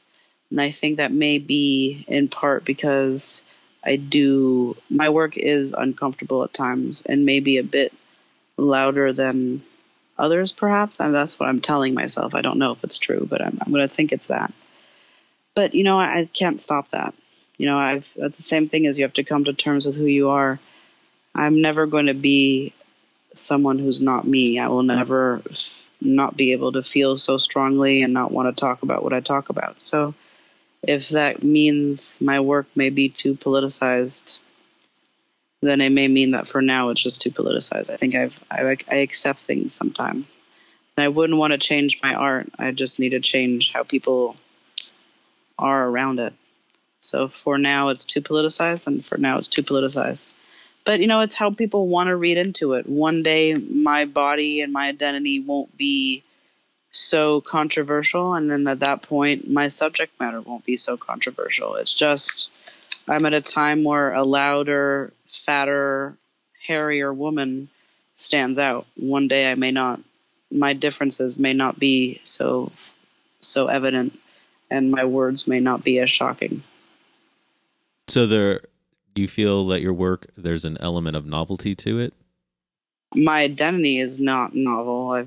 Many women like me have existed before, but maybe not that many have been able to talk about it. So yes, I do think a lot of the reactions I get from women this is not think. I know that a lot of the reactions I get from women is, I've never seen my body represented. I've never seen a body like mine represented. Never seen breasts like mine represented, or my butt like that represented. So I do think I am lucky to have not had a long history of my exact type of representation pushed out there. I mean, but how could there have been? Women have only been making art women have only been allowed to make art and put out art for so long. So that means there isn't as a very big history of women making art about themselves, because we haven't been that many. And now we are increasingly, and there's so many of us, and it's an exceptional time to be a woman making art. That's why I'm so, again, very lucky to be timely. But my feelings have been echoed before. With this sort of novelty, and I don't mean a novelty in a negative sense either. No, I don't. Not at all. I understand. A lot of what we're talking about has to do with human beings and seeing that they're multidimensional. And this is kind of how I think of it. So I actually went to school for philosophy. And so a lot of these ideas and stuff that I try to get out, I try not to use overly philosophical terms, because I think I can lose people very easily, but or people just don't care. But kind of curious to know if you think that your work could be reduced down to something that's a gimmick. Now, I personally don't think it is that way. I think it holds a lot of substance, and I hope I have expressed that. But with the like I said, the spirit of the times, and with how political a lot of these subjects have become, do you ever get upset when people are attracted to your work for just this one dimension and absolutely. miss sort of the rest of it? Because the way that, completely. I think anytime we reduce human beings down to merely something, then that is where a lot of this pain and the frustration and of being human kind of comes from. We become just these symbols that are relatively meaningless. We mentioned like the Kardashians. They become just this very one-dimensional thing, when in reality, as human beings, we're incredibly complex and there's a lot of depth. I just didn't know if that was a worry for you at all, that your work would come across. Absolutely. No, well, very well phrased. Thank you. That made me easier for me to answer. Yes, as I was saying, I think a lot of the questions I get tend to be a bit, the interviews tend to be around how does one become fat and confident? And not in an insulting way, but there's a bit of that tone of like, as we all know, it's hard to be, it's almost impossible to be fat and confident. What are the tricks to get out of it? How did you do it? Yeah. And I don't mind answering those questions. I think they're important to be answered now, and I'm happy to talk about it. But it is true that when I say I want to speak to women as a whole, I do want to speak to women as a whole. And I don't see myself as a plus-size artist. I see myself as a woman who makes art, who talks about her identity as a way to discuss many things that interest me and many things that I want to, dig into and have conversations about. And I do feel that at times, and maybe it needs to just be this way because that's what, that's how my body currently stands out. That's my otherness, is how big my body is and how much space I take up. And that may be how people can only see me for now, because that's how I am different. But yes, I really do. I love that's, but to be honest, that's how other people want to impose their views onto my art, how people react to my work. The women who tell me thank you for what you've done, or thank you for, starting this conversation, they're rarely or not always plus size. It's a women of all size and type that reach out to me. And when people empathize with moments that my sculptures are going through, it's not because they recognize the belly, but it's because they understand what that woman feels like in that exact moment. What is she doing when she's in the toilet brushing her teeth? What do you think about at the end of the day when you're trying to multitask to, brushing your teeth and peeing? this is something we've all experienced amusingly and honestly. You know, we've all been there at the end of the day. And it's all of us who feel it. And it's not just been plus size women. So I think, yeah, it's just two different ways of being experienced by the world. Yeah, because the reason why I asked that question is reading about you, that's always the first thing that pops up is plus size. And my reaction personally is I get kind of a little bit annoyed by that. And I kind of saying that sort of as an understatement. I kind of am personally even like a little bit offended by that. And I just was curious to know if it's something that kind of irks you a little bit, because the way that I see your work is, and I understand not everyone necessarily thinks like this, and maybe it's just because I identify as being an artist, but I see your work as incredible art. And that to me is the most interesting thing. And the fact that it's plus size, I almost kind of couldn't really care less, which I get it. That's not where most people are. And I like I said, there is a novelty to it in a positive way. And I think it's where it stands out, but almost that if that's all you're seeing it as, I couldn't help but get the impression that there's so much more beyond this, and even something that you're trying to say, that I'm just kind of was curious to know if that was something that bothered you, and really, that makes me very happy to hear. Thank you for that, because that is how I would want my work to be seen, and that's how I think it is seen by many, and those who matter. But I think as a whole, but I do thank you. Well, that's all I have to say. Yeah, that's you're lovely to hear.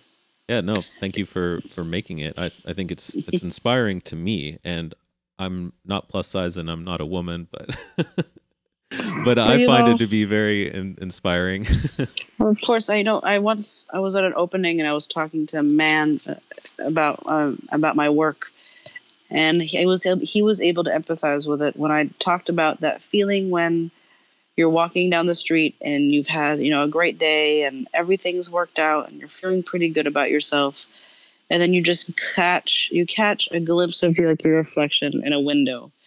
And suddenly you're hit with seeing yourself as like an object or an image. And you're taken out of that just feeling like yourself and put back into like, oh wait, yes, I'm a person on this planet. As a person, I'm this, and this. And because I'm all of these things, I have to feel this one way. Like you can be having a great day and you see yourself, you're like, oh shit, I'm kind of disheveled today. Ugh, that's kind of gross. Or, oh fuck, I forgot every day for me. Yeah, and and we all feel it for different reasons. For me, I see my fat body, I'm like, shit, I'm not supposed to feel beautiful. I'm fat. Or and women of color will see their color and be like, oh shit, I live in this world where I'm told I have to be this specific kind of person because of, all these different things you're told that you are because of how you appear to the outside world. And when you see your reflection, you're confronted with others, and not just yourself, but you're confronted with how others see you. And that's a lot of what I think my work is about, not just being plus size, but just those moments when you're just with yourself, when you don't have a mirror and you're not looking at yourself and you're not seeing yourself through the eyes of others as an object and a person, but you're just existing. You're just existing. Exactly. And when you're just existing, for those small moments, you are kind of free from hearing anyone's voices. And that's what I am so appealed by, and I've desperately tried to achieve for myself. And when it's true, when it's just brought down to you're plus size and you're confident, how do you do it? It is not everything I want my work to be. And it is a bit frustrating, but it's a hard one to maneuver. Because, of course, it is part of what I do. I am plus size, and my work obviously discuss that, and I can't deny it. But it was just a way in, which is why I want to, and I've been working on it and figuring out how to bring other people into my practice. Because for so long it was my own imagination and my own body. But I do think that when I start understanding how to use a variety of bodies, I will no longer be as pigeonholed and as much of a plus size artist. Well, I think your work is incredibly universal, and what is really at the heart of it is something that I believe most people it's have the ability to relate to it, in that it's extremely accessible. So I'm very curious to see where it'll take you, and also within this, I wanted to ask you, and kind of it's a little bit of a transition here, but nudity has in art has very much there's a long history, and Absolutely. as we were kind of talking about when we first started talking in this conversation, before I guess we really officially started the interview, I mentioned that there is something that's offensive about nudity and nudity in art and throughout time, really. And I'm curious to know if you have any thoughts and perspectives, especially being an artist right now, looking back, if that's something that you think of, kind of what is your opinion Absolutely. and observations and stuff, and even your work within history. How do you see it? Oh, of course. Well, first of all, I like to jokingly, but not so jokingly, say that art history was the porn of history. That was a medium that belonged to men, and it was it was purchased by men. I mean, men typically, quite obviously, had the money and the abilities to. So it was very much made for men's eyes. So women's representation, they were just object. That's where the concept of male gaze comes from. The women were just portrayed as objects to be visually appreciated and taken in. Yeah, that's their sole purpose. So I think that's why painting was so very hard for me when I started at RISD and beforehand.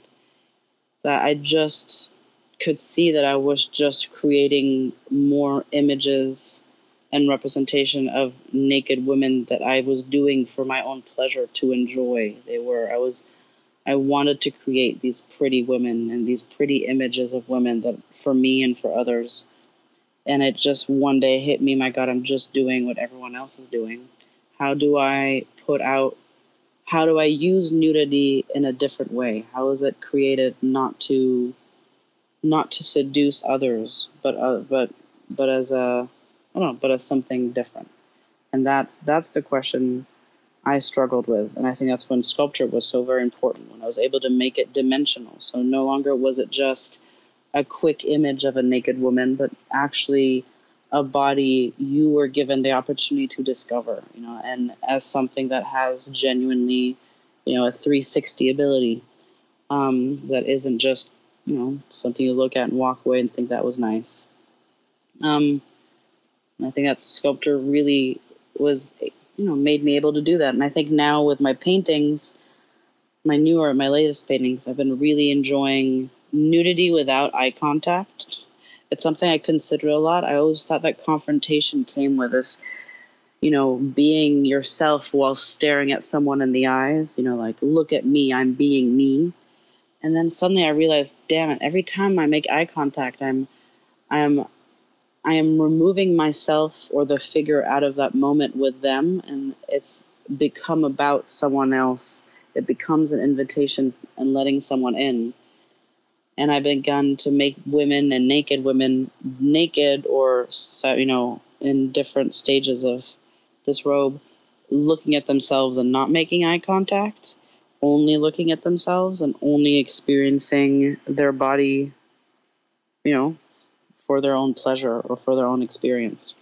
So I've been enjoying that duality, at least in my current work, if that makes any sense. Yeah. No, absolutely. Yeah, but it's been a struggle, and it's a struggle for all. It should be a struggle. It needs to be. Anyone who is making representations of women today without considering that is failing miserably at naked representation or nudity. It's just a question you have to ask. There's too much history. And that's also when, before we talked about how much we both enjoyed Matisse. Yeah. I mean, Matisse is a big one. My sculpture that's currently at the Museum of Sex is based on Matisse's Odalisques. The women were lounging in chairs with their arms over their heads. I just mimicked the position without even realizing I was doing it. Yeah. They're always naked. They're looking right at the viewer. and they're so inviting. They're calm and they're so beautiful, and I was so appealed by those images, but they're so there to be enjoyed, which is why I enjoy them so much. They're so round, and his patterns are just gorgeous, and you just want to take it all in. And then my sculpture is in a similar position, in a very similar armchair as one of my favorite Matisse drawings, and she's twirling her armpit hair and looking up into the sky, so it's hard to make eye contact with her. She's in a similar position as Matisse's Odalisques, but she's doing it naturally and for herself. It's a position I do quite often, leaning back, arm up on the arm of the armchair, and head over my head. And I've just been also trying to recreate different representations of women, but making them, I don't know, actual moments in my reality, and what I assume other women also experience on their day-to-day. Yeah, I know I've read you want them to be very real as opposed to have a sense of being posed. Yeah, absolutely. What is the reason that is so important to you? Well, first of all, that's how I started taking pictures of myself. I don't pose, I just film myself moving through space or exploring my body, and then I screenshot a scene from, like a picture from that video. Because I think when you pose, when posing involves acknowledging someone looking at you. It's all about how you're being seen from the outside. That's kind of the point of posing. And removing that like accountability of someone else, like I'm not doing it to be looked at. It took some time, but you film yourself for an hour. At a certain point, you will forget you're being filmed, and you'll forget what's your best angle. And boy, some of the worst moments I've experienced is going through those videos the first time I made them. Shocking angles of my body that I had never seen. And I was really getting comfortable. I was in my bathroom peeing and shaving my legs and just like doing things that I would do every single day, but I'd never seen it that way. And thank God I did it. If I had put a camera up and start clicking, never would those genuine moments came. The latest painting I just painted it's a painting of me sitting down and my arms are up in the air and I'm kind of looking at my armpit. And that moment came when I was like, this time I'm going to pose and try to get something nice. And that moment came between two poses.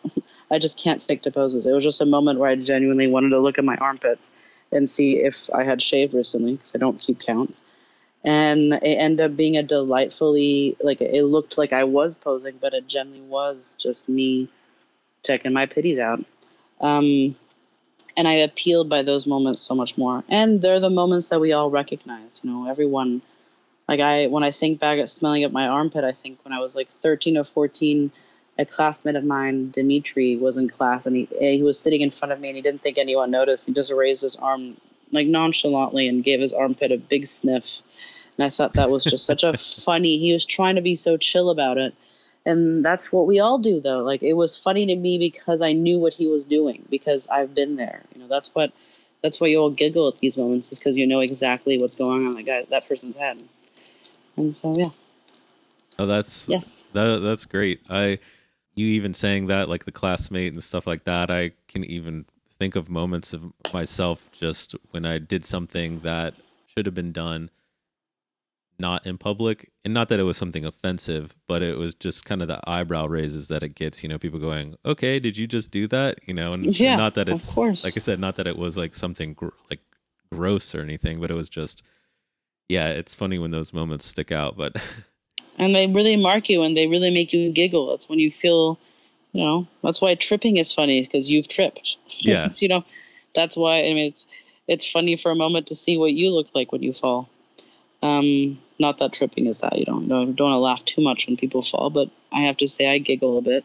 Yeah, as long as they're not hurt. Yeah. As long as they're not hurt, a little, one of those trips where you don't fall, but you just Yeah, you don't look graceful. Exactly. Those are my favorite, because I have the least graceful human being I've ever met. And so when I see it in someone else, I'm like, yay, me too. Yeah. Yeah. Going back and thinking about Matisse, and like you said, there's something very inviting about his work, and it's very beautiful, and there's a sensuality, but it's not that it's about sex. And I didn't know if you had any kind of comments as far as, especially in relation to nudity in art history and stuff like that, how much of it do you think these artists were almost trying to create an idealized world to live in and say, hey, this can be this way and it doesn't have to be this other way, so to say? Nudity is bad or it can't exist in the world. I didn't know if that's something that you've thought of at all. Well, I think, as I said before, I think nudity has changed so much in art. So what nudity means now versus 100, 200, 300 years ago is just immensely different, as I said. Yeah, I mean, why nudity was captured before was to create an ideal. That's why there was no other form of imagery. So it was this like revered, immaculate representation of humanity and us at our, our shiniest best at times. That's what nudity was portrayed as, especially with women. You'll see the exact type of woman that was popular in those days. And then I think with time, I think you just do that enough that's not why nudity is used now. You can't possibly objectify a human in that way. And so using it in today's world has to be careful and considered and aware of that. And I think it no longer can be just an ideal in the sense of this is what the world wants from a person, but more, as you said, this is how I would want the world to see a body. I think that's how now it should be used. It wasn't like that before. Now I think it's almost fighting how nudity was used beforehand. Does that make sense? Like nudity today is almost at its core fighting how nudity was portrayed in the olden times. Are you saying that now it's almost become more weaponized? And so you just have to be so much more careful that there has to be a much deeper intent. And I think the intent behind nudity before was, was to create this beautiful ideal, this lovely body, a desire or this imagined representation of a person. Versus now, a body is not just a body. We have understood the history of what it means to be in a body. So we can't just portray just any kind in just any way. You have to be very, very aware. If I start painting, or sculpting Black women, I have to be very careful with that. There's a very specific history of Black bodies and nudity and how women's bodies were used. And I have to be very careful, as much as I have to be careful when I paint a white woman's body, but there's a different history to that. And now we're aware of it. So it's less of even considering that there's any form of ideal, but just opening the doors to anything can be. I'm getting lost in my own words. That's okay. But it's a hard one. Yeah, no, it is the word a hard ideal, question. because the word ideal is such a hard word to consider, because I think the ideal of, when painting was so critical is very different than one from now and what nudity represents now. Yeah, no, but I do absolutely. think you're right. It is weaponized a bit more. I would want, at least, just because, we understand. I think we just understand more we understand more from the world now, so we understand what the consequences of each actions are, versus that's maybe not the intent of art in the past. Well, I think it almost has become more, weaponized, to kind of use that phrase for consistency. Unfortunate word, yeah. Yeah, I almost think that it probably relates to the fact that creating has become so accessible to everybody. So, which is a positive thing in one regards, but I think this is the flip side of it, is that this democratization, so to say, and this the fact that, for example, the internet is a platform that anyone could get on and anyone could do anything, from the most beautiful things to the most horrific, extreme things that I can't even fathom to a degree, that it's allowed that technology levels the playing field and allows everyone to have a voice. And that so this is the downside of democracy, as good of a thing it is. the masses rule. So if everyone just wants to see everything, as we've said, in this one-dimensional way, they can all promote it, and promote it in a way where, and I don't think a lot of people think of this, that quantity is its own quality, so to say, in our minds. That if enough people say it's okay and that this is the standard and it's good, then to a degree we almost have to question the legitimacy and go, well, yeah, I guess it kind of is. So when you give a platform to people who really don't care about that dimensionality and are really just trying to promote something that is very self-serving, I kind of feel, and this is just my personal opinion, that this is the sort of situation where we put ourselves in, where we're seeing this weaponization, so to say. And a lot of it, I think, comes from just, like I said, the one-dimensional promoting of what it is people want, because I don't think most people care really that nudity is seen in something that's more complex. And this is something that I think about quite a bit. I don't know.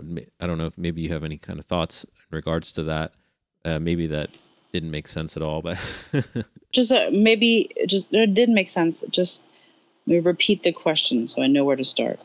Well, everything you said made sense, though. Yeah, it was. I guess it wasn't really a question, more so than an observation, and I didn't know if it's something that you would agree with in any way, or maybe you had a different perspective on all of it. I just think, especially doing this podcast, why would anyone want to see nudity how an artist sees it?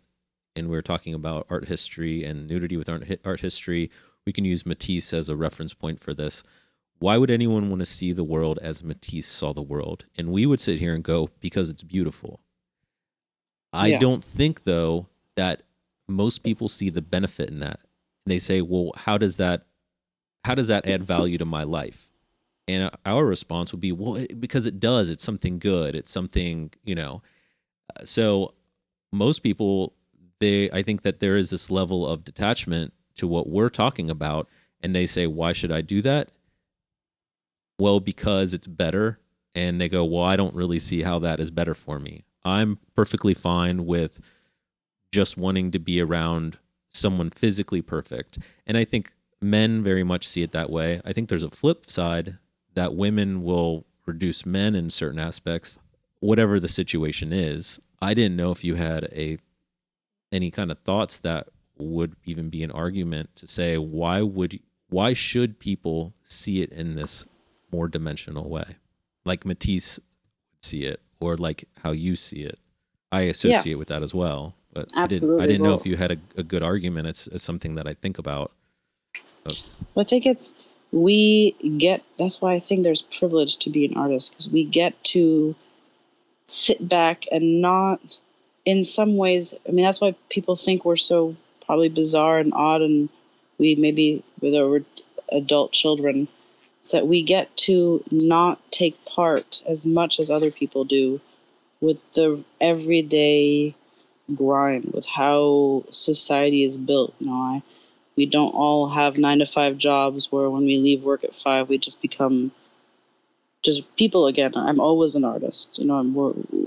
We get to experience it just a bit differently and look at the world just a bit differently and take the time to look at the world. And I don't think many people do get the time. I think of my friends who may not be as passionate as I am about all the things I'm passionate about, but they may also just not have the time to be as passionate. They have other things to do and other ways that they have to fill their day.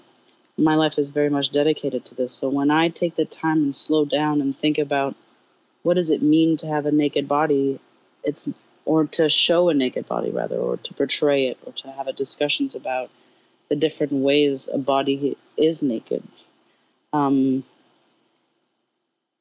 It is my responsibility to do it, and it's my responsibility, I think, in some ways, to start that conversation. And for people, and it's hard for people to understand that because they are in the grind. If you're not an artist, if you don't have the time to sit back, you're what we're looking at.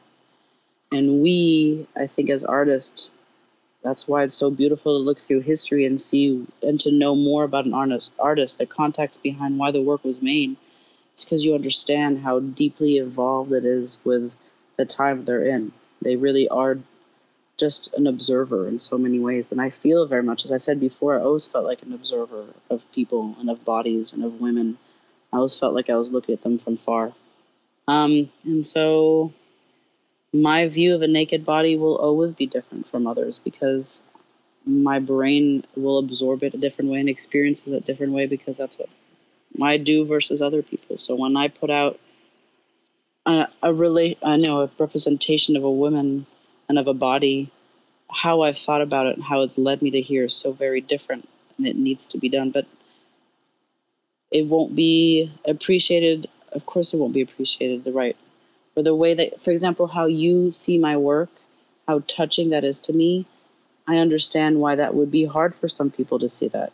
Many people, I can't even tell you how many people see my work and say that I'm promoting obesity, which, of course I can perhaps understand why that's said. It's said to every other plus size body.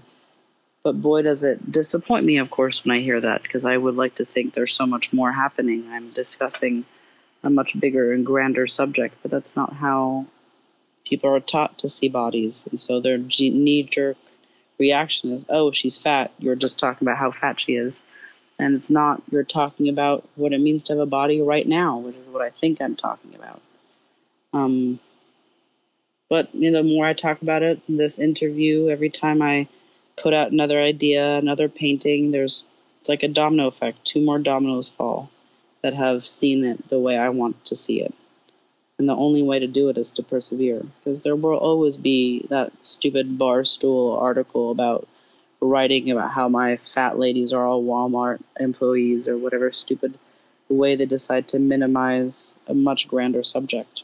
But they will exist as much as as much as you exist, or the people that slowly understand where I'm coming from.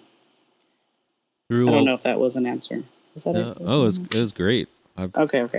I hope that was answering it. Genuinely enjoyed everything that you've said. I think one of the great things too about this platform that I'm excited about is it even gives people the ability to go back and listen and really let all of this kind of marinate. Going off of what you were just saying, I'm curious to know, through this process, what has sexuality come to mean to you beyond just the act of sex? Goodness. A wonderful thing. I'm very enjoy sexuality. I enjoy others. I love hearing about what they do and how they've experienced it themselves. It really is. It's almost like sexuality almost becomes a contract with yourself and how you've decided to explore and enjoy your body that you're in. That's what it's been to me. I didn't understand sexuality as a kid. As I said, as a teenager, I was always really believed I wasn't a woman and I wasn't going to experience things the same way others did. So I got some time to think about what does sex mean, and it sounds like it's an act, but it's not an act. It's not by act I mean like an action or whatever. It's so much more. It's a moment where you have to discuss with yourself what your comfort is and what your body is and how you want to enjoy it. And boy, do I love that so much. And the more I've wanted to understand my body, the more I've been able to be sexual. And the more I've been able to be sexual, the more I've had to confront my body. And that's something so much bigger than I thought it would be. And that's why I want to discuss it with people. That's why I love talking about sex with my friends. I worked at the Philadelphia's Magic Garden. It's an exceptional museum. And the staff is mainly women, which was a great experience for me. And they're all beautiful, much more traditionally attractive women, thinner and all these things. And I realized that when I talked about sex, I was by far the most outspoken. I was saying things that made so many of them uncomfortable. And I could tell that I was just more confident in my wording and more confident in just speaking up about how I experience things. And I realized in that moment that it has nothing to do with what my body is. I would assume that because I am fat, I would naturally be more uncomfortable with myself or less able to be free And when I saw these petite, thin women, shy and never having really explored their own body or how far sex can go, or realize how, I don't know. Where do you think that apprehension for them comes from? Or, people in general, but using that scenario as an example.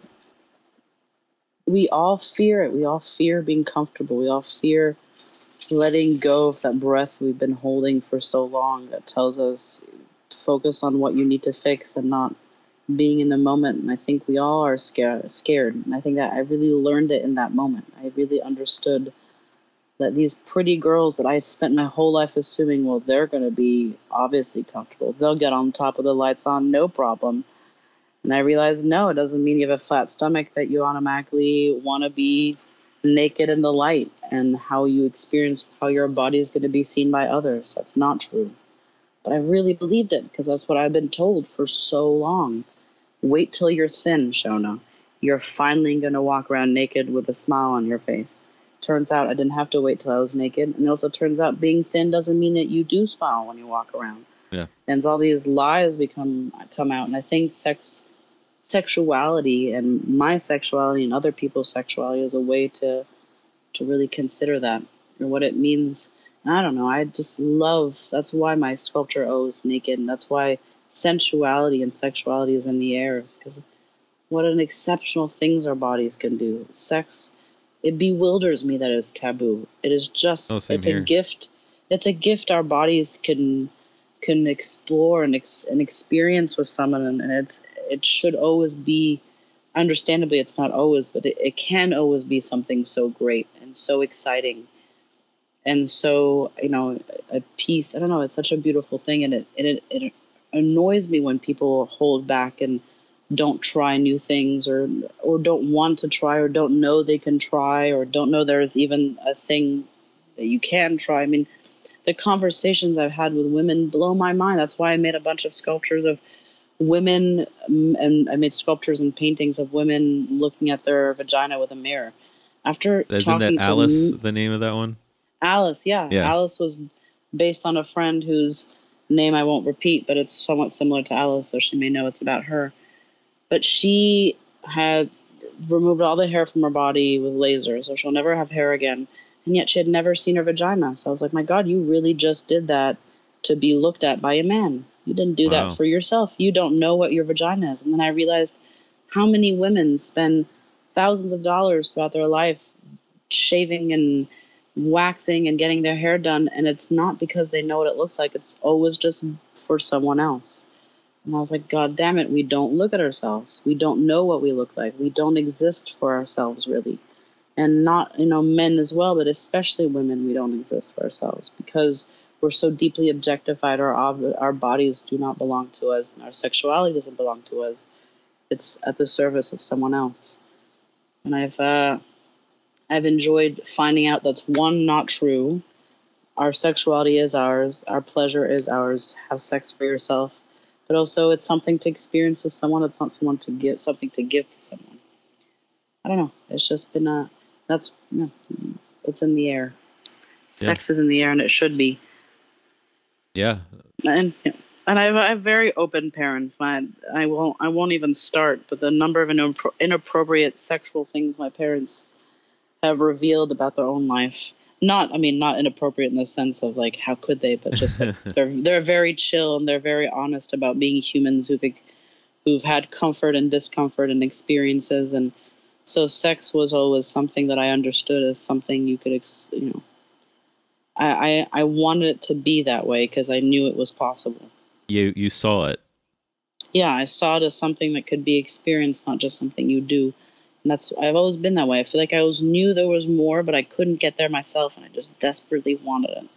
Yeah, I'm glad you brought that up because that was actually a question that I had for you, and yeah, so I'm glad that you mentioned that because I'm always curious to know what people's backgrounds are and how they kind of got to this point in relationship, to those early experiences. So I think that's something really fascinating.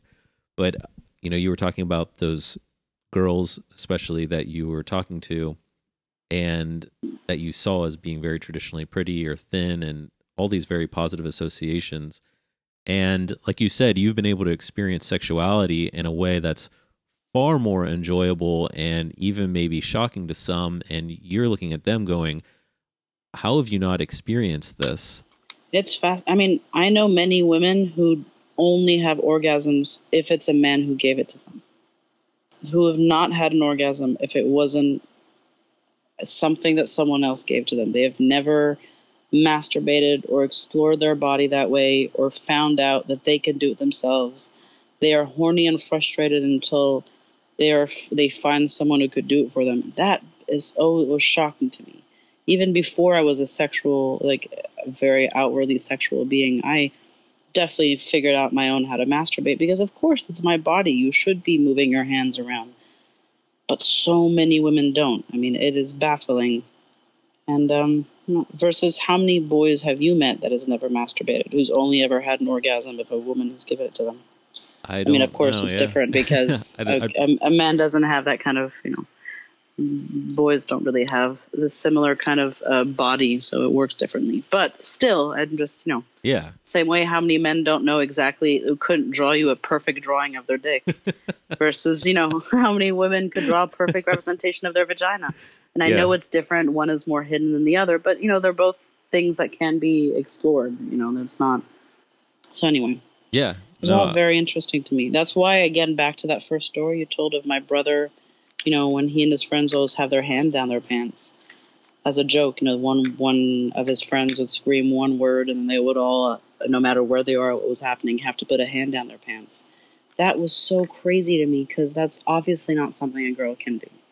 So I used to look at it and be like, and it threw me in a loop. Like, why are they able to do it? I don't understand what's different between a man putting a hand down his pants and a woman putting a hand down his pants. Anyway. Yeah, the double standards there.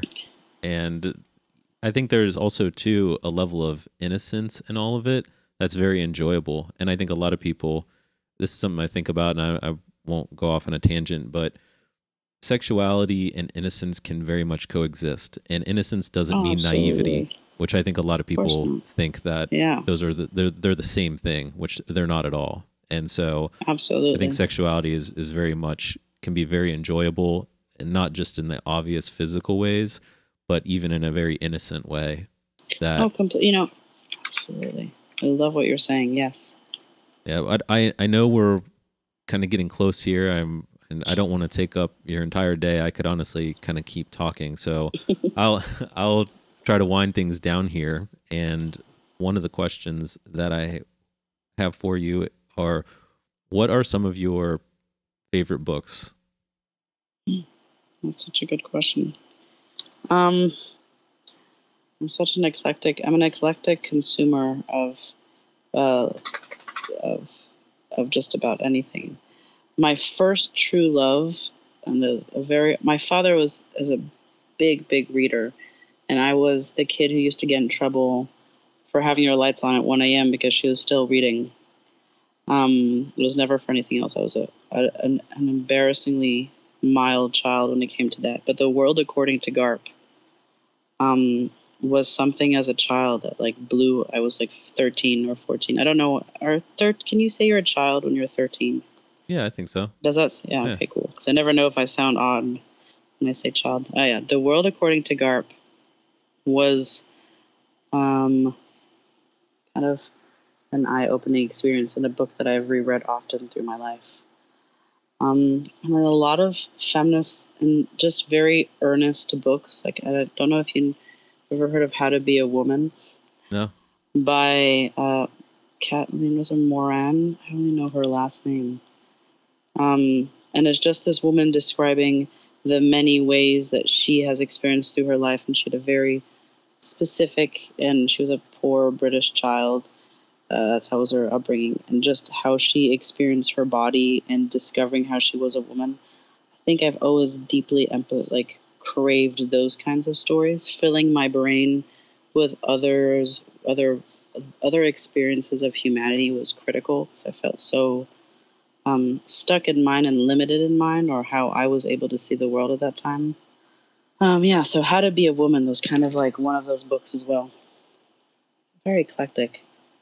But yeah, I don't know if I would recommend this book to many young women because it's so relieving to hear someone else struggle and have the same struggles as you and figure out and laugh about it. Yeah, that you're That was not a big alone. one. Yeah, that's why I think I started sharing every one of my problems. It was like I needed to laugh with someone about it. I needed to hear for myself that these things I'm suffering or experiencing are not as bad as I think, or I'm not as alone, and it's something I can come out of. So I think I've needed the culture I needed, the books I needed to absorb were all people laughing at my problems with me. I've needed to laugh with people. Um, so yeah, that's why I think the epitome of all those books is How to Be a Woman by Caitlin Moran. It just made me laugh so much at things that hurt me so deeply. So yeah. Yeah, those are great. I actually want to check those out because I did read that The Life According to Garp. I did read that was one of pretty influential book to you. So I definitely want to read that. But the other question is, what's some of your favorite music or bands, or what are some people or albums even that you go to consistently? Um, I grew up with old parents. My dad he's almost 80 and I'm almost 30. So he had me at 50 and my mother had me at 40.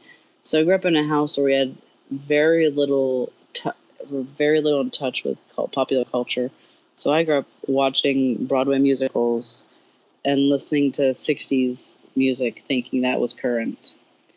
So 60s music is current. I What really, year were you yeah, born, if you don't mind me asking? in 1990. Okay. So a bit before my time. Yeah. Yeah.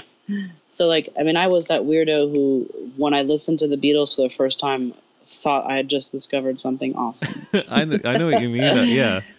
Oh, absolutely. Have you heard the Beatles, guys? Yeah, like Yeah. it's so cool. Like one of my to this day, most embarrassing moments was the last day of history class in high school.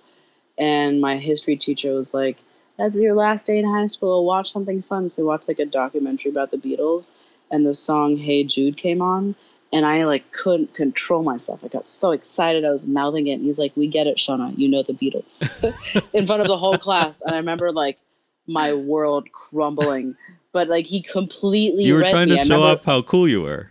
That you knew Exactly. it. I was Yeah. like, I know this song, guys. Come on, it's Hey Jude. And we're all like, yes, everyone knows Hey Jude. But I was like, not in my household. We listened to like 10 albums, all from that time, and this is a big one. Yeah. But I'm still kind of stuck in those days. I have a hard time connecting with a lot of music of today. What's your favorite Beatles album then?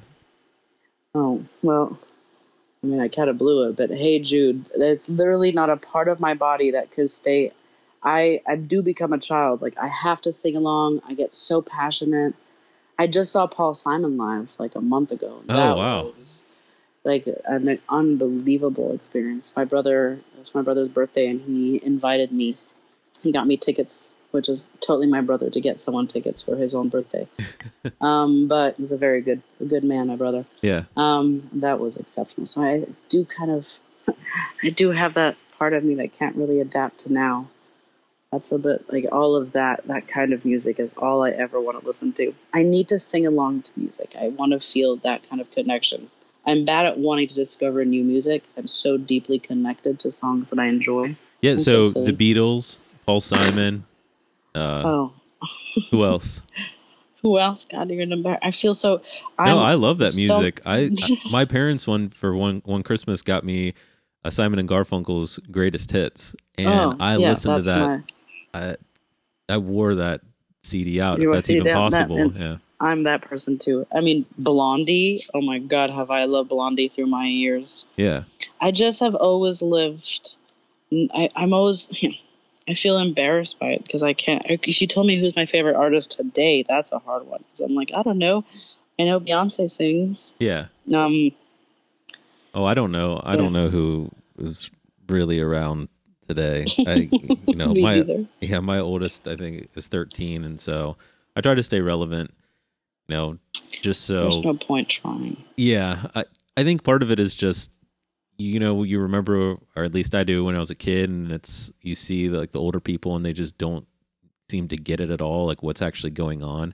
And you never want to be that parent, but I think it kind of inevitably not. happens because you just stop caring. And I think that's a positive thing in some ways, but but I agree. I'm with you on that older music. I love it. And obviously I love some modern stuff too. And No, okay, me I too. like radio. I'm exaggerating a When bit, I but say modern, I'm still a huge Radiohead fan, and yeah, I agree. but they or the Red Hot Chili Peppers. I love the Chili Peppers, but they actually their first album was from 1983, which is the year I was born. So, how modern are they? But Yeah, whatever. It's still the world I want to live in. So I'm yeah, happy to stay exactly. there. Yeah, Yeah. it makes me happy. But yeah, so the last question that I have here for you, it's a little bit kind of an abstract question, but what is it that you feel you contribute positively to the world that is unique to you? Goodness, I so deeply want to believe I'm unique, but then I hate thinking that I tend to believe I'm not.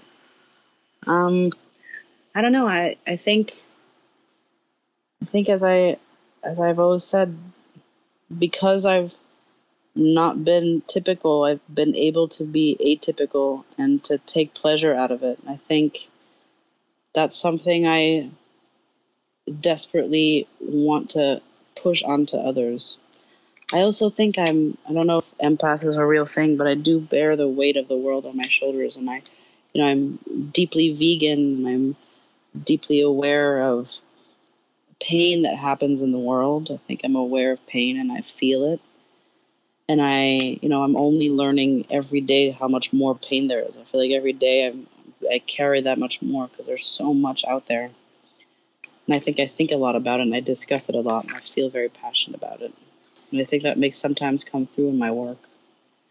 So I think that may be my own acknowledgement of my pain and the pain that I feel in discussing it. And I don't think we live in it's hard for people to accept they're pained or weighed down or whatever is going on because it's, we're supposed to be strong. And as women, as there's all these different reasons why women and men can only feel so much pain for so many reasons.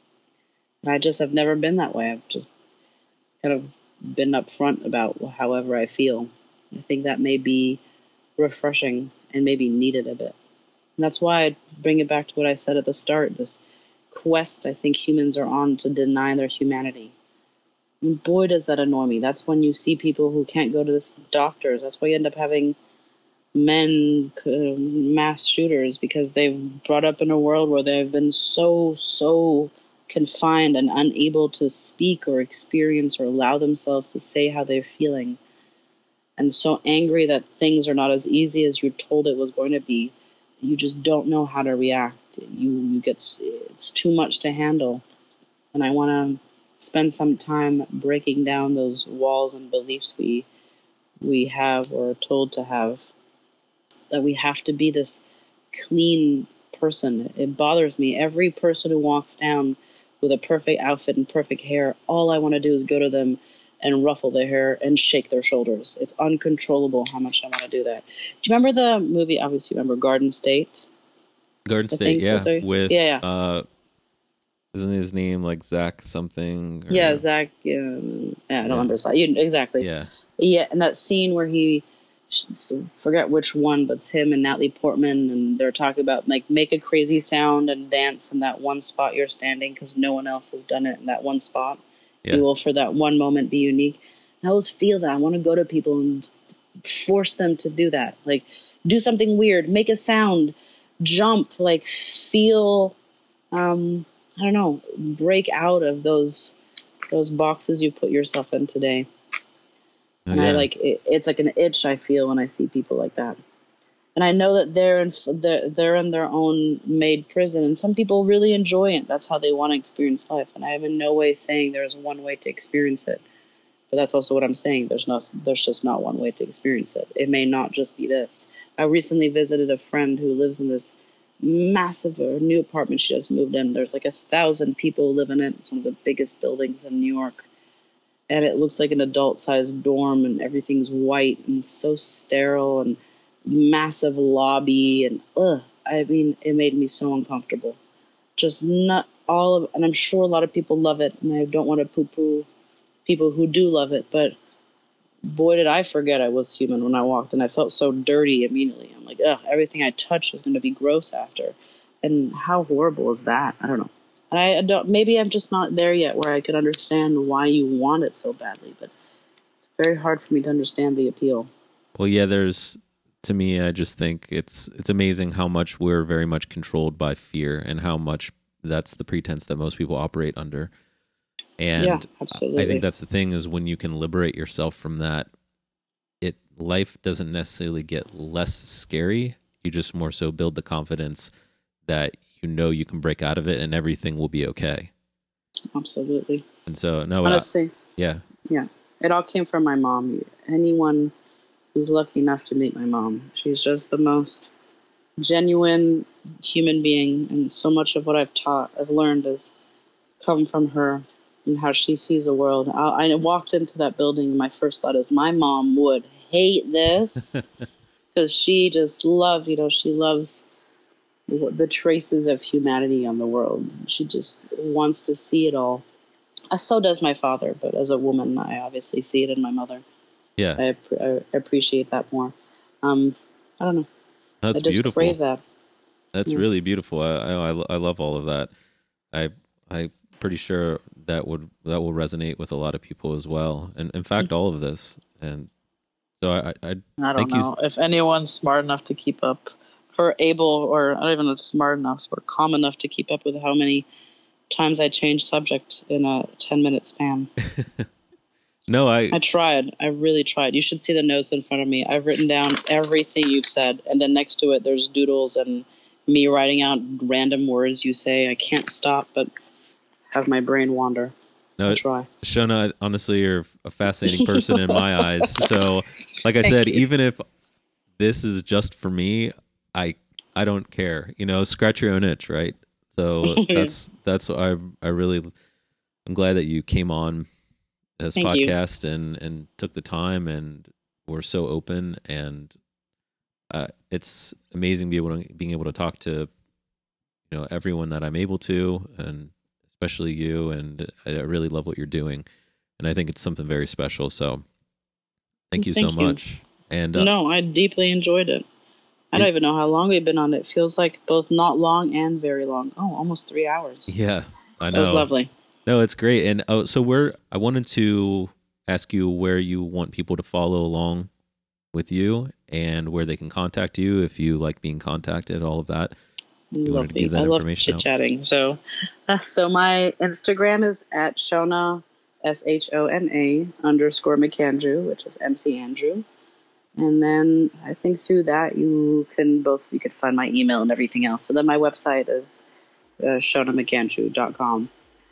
But I enjoy social media. I don't enjoy it. Sometimes it could be the worst, but I enjoy reaching out to people, and I enjoy being reached out to, and social media has allowed that to happen. So I deeply appreciate it for that reason. So I love any random message. I love when people tell me just how they feel or how they want to feel. I'm down with anything. Just chit chat with me. Well, there you go, everyone. You got an open invitation. No, thank you so much, Shona. I really appreciate your time. Thank you so much for coming on. No problem. Thank you. Thank you to everyone that has listened, as well as to my guest, Shona McAndrew. If you enjoyed this episode and others, I would love to hear feedback as well as any suggestions you might have. You can contact me at grant@gtrimble.com. That's grant@gtrimble.com, or visit my website for show notes at gtrimble.com, and then click the podcast link. Don't forget to follow Shona on Instagram at Shona McAndrew, SHONA _MCANDREW, and on her website, shonamcandrew.com. My IG is gtrimble_photo. And if you enjoyed this podcast, please tell your loved ones and show your support by clicking the subscribe button and leaving a review. And don't forget to spread the word.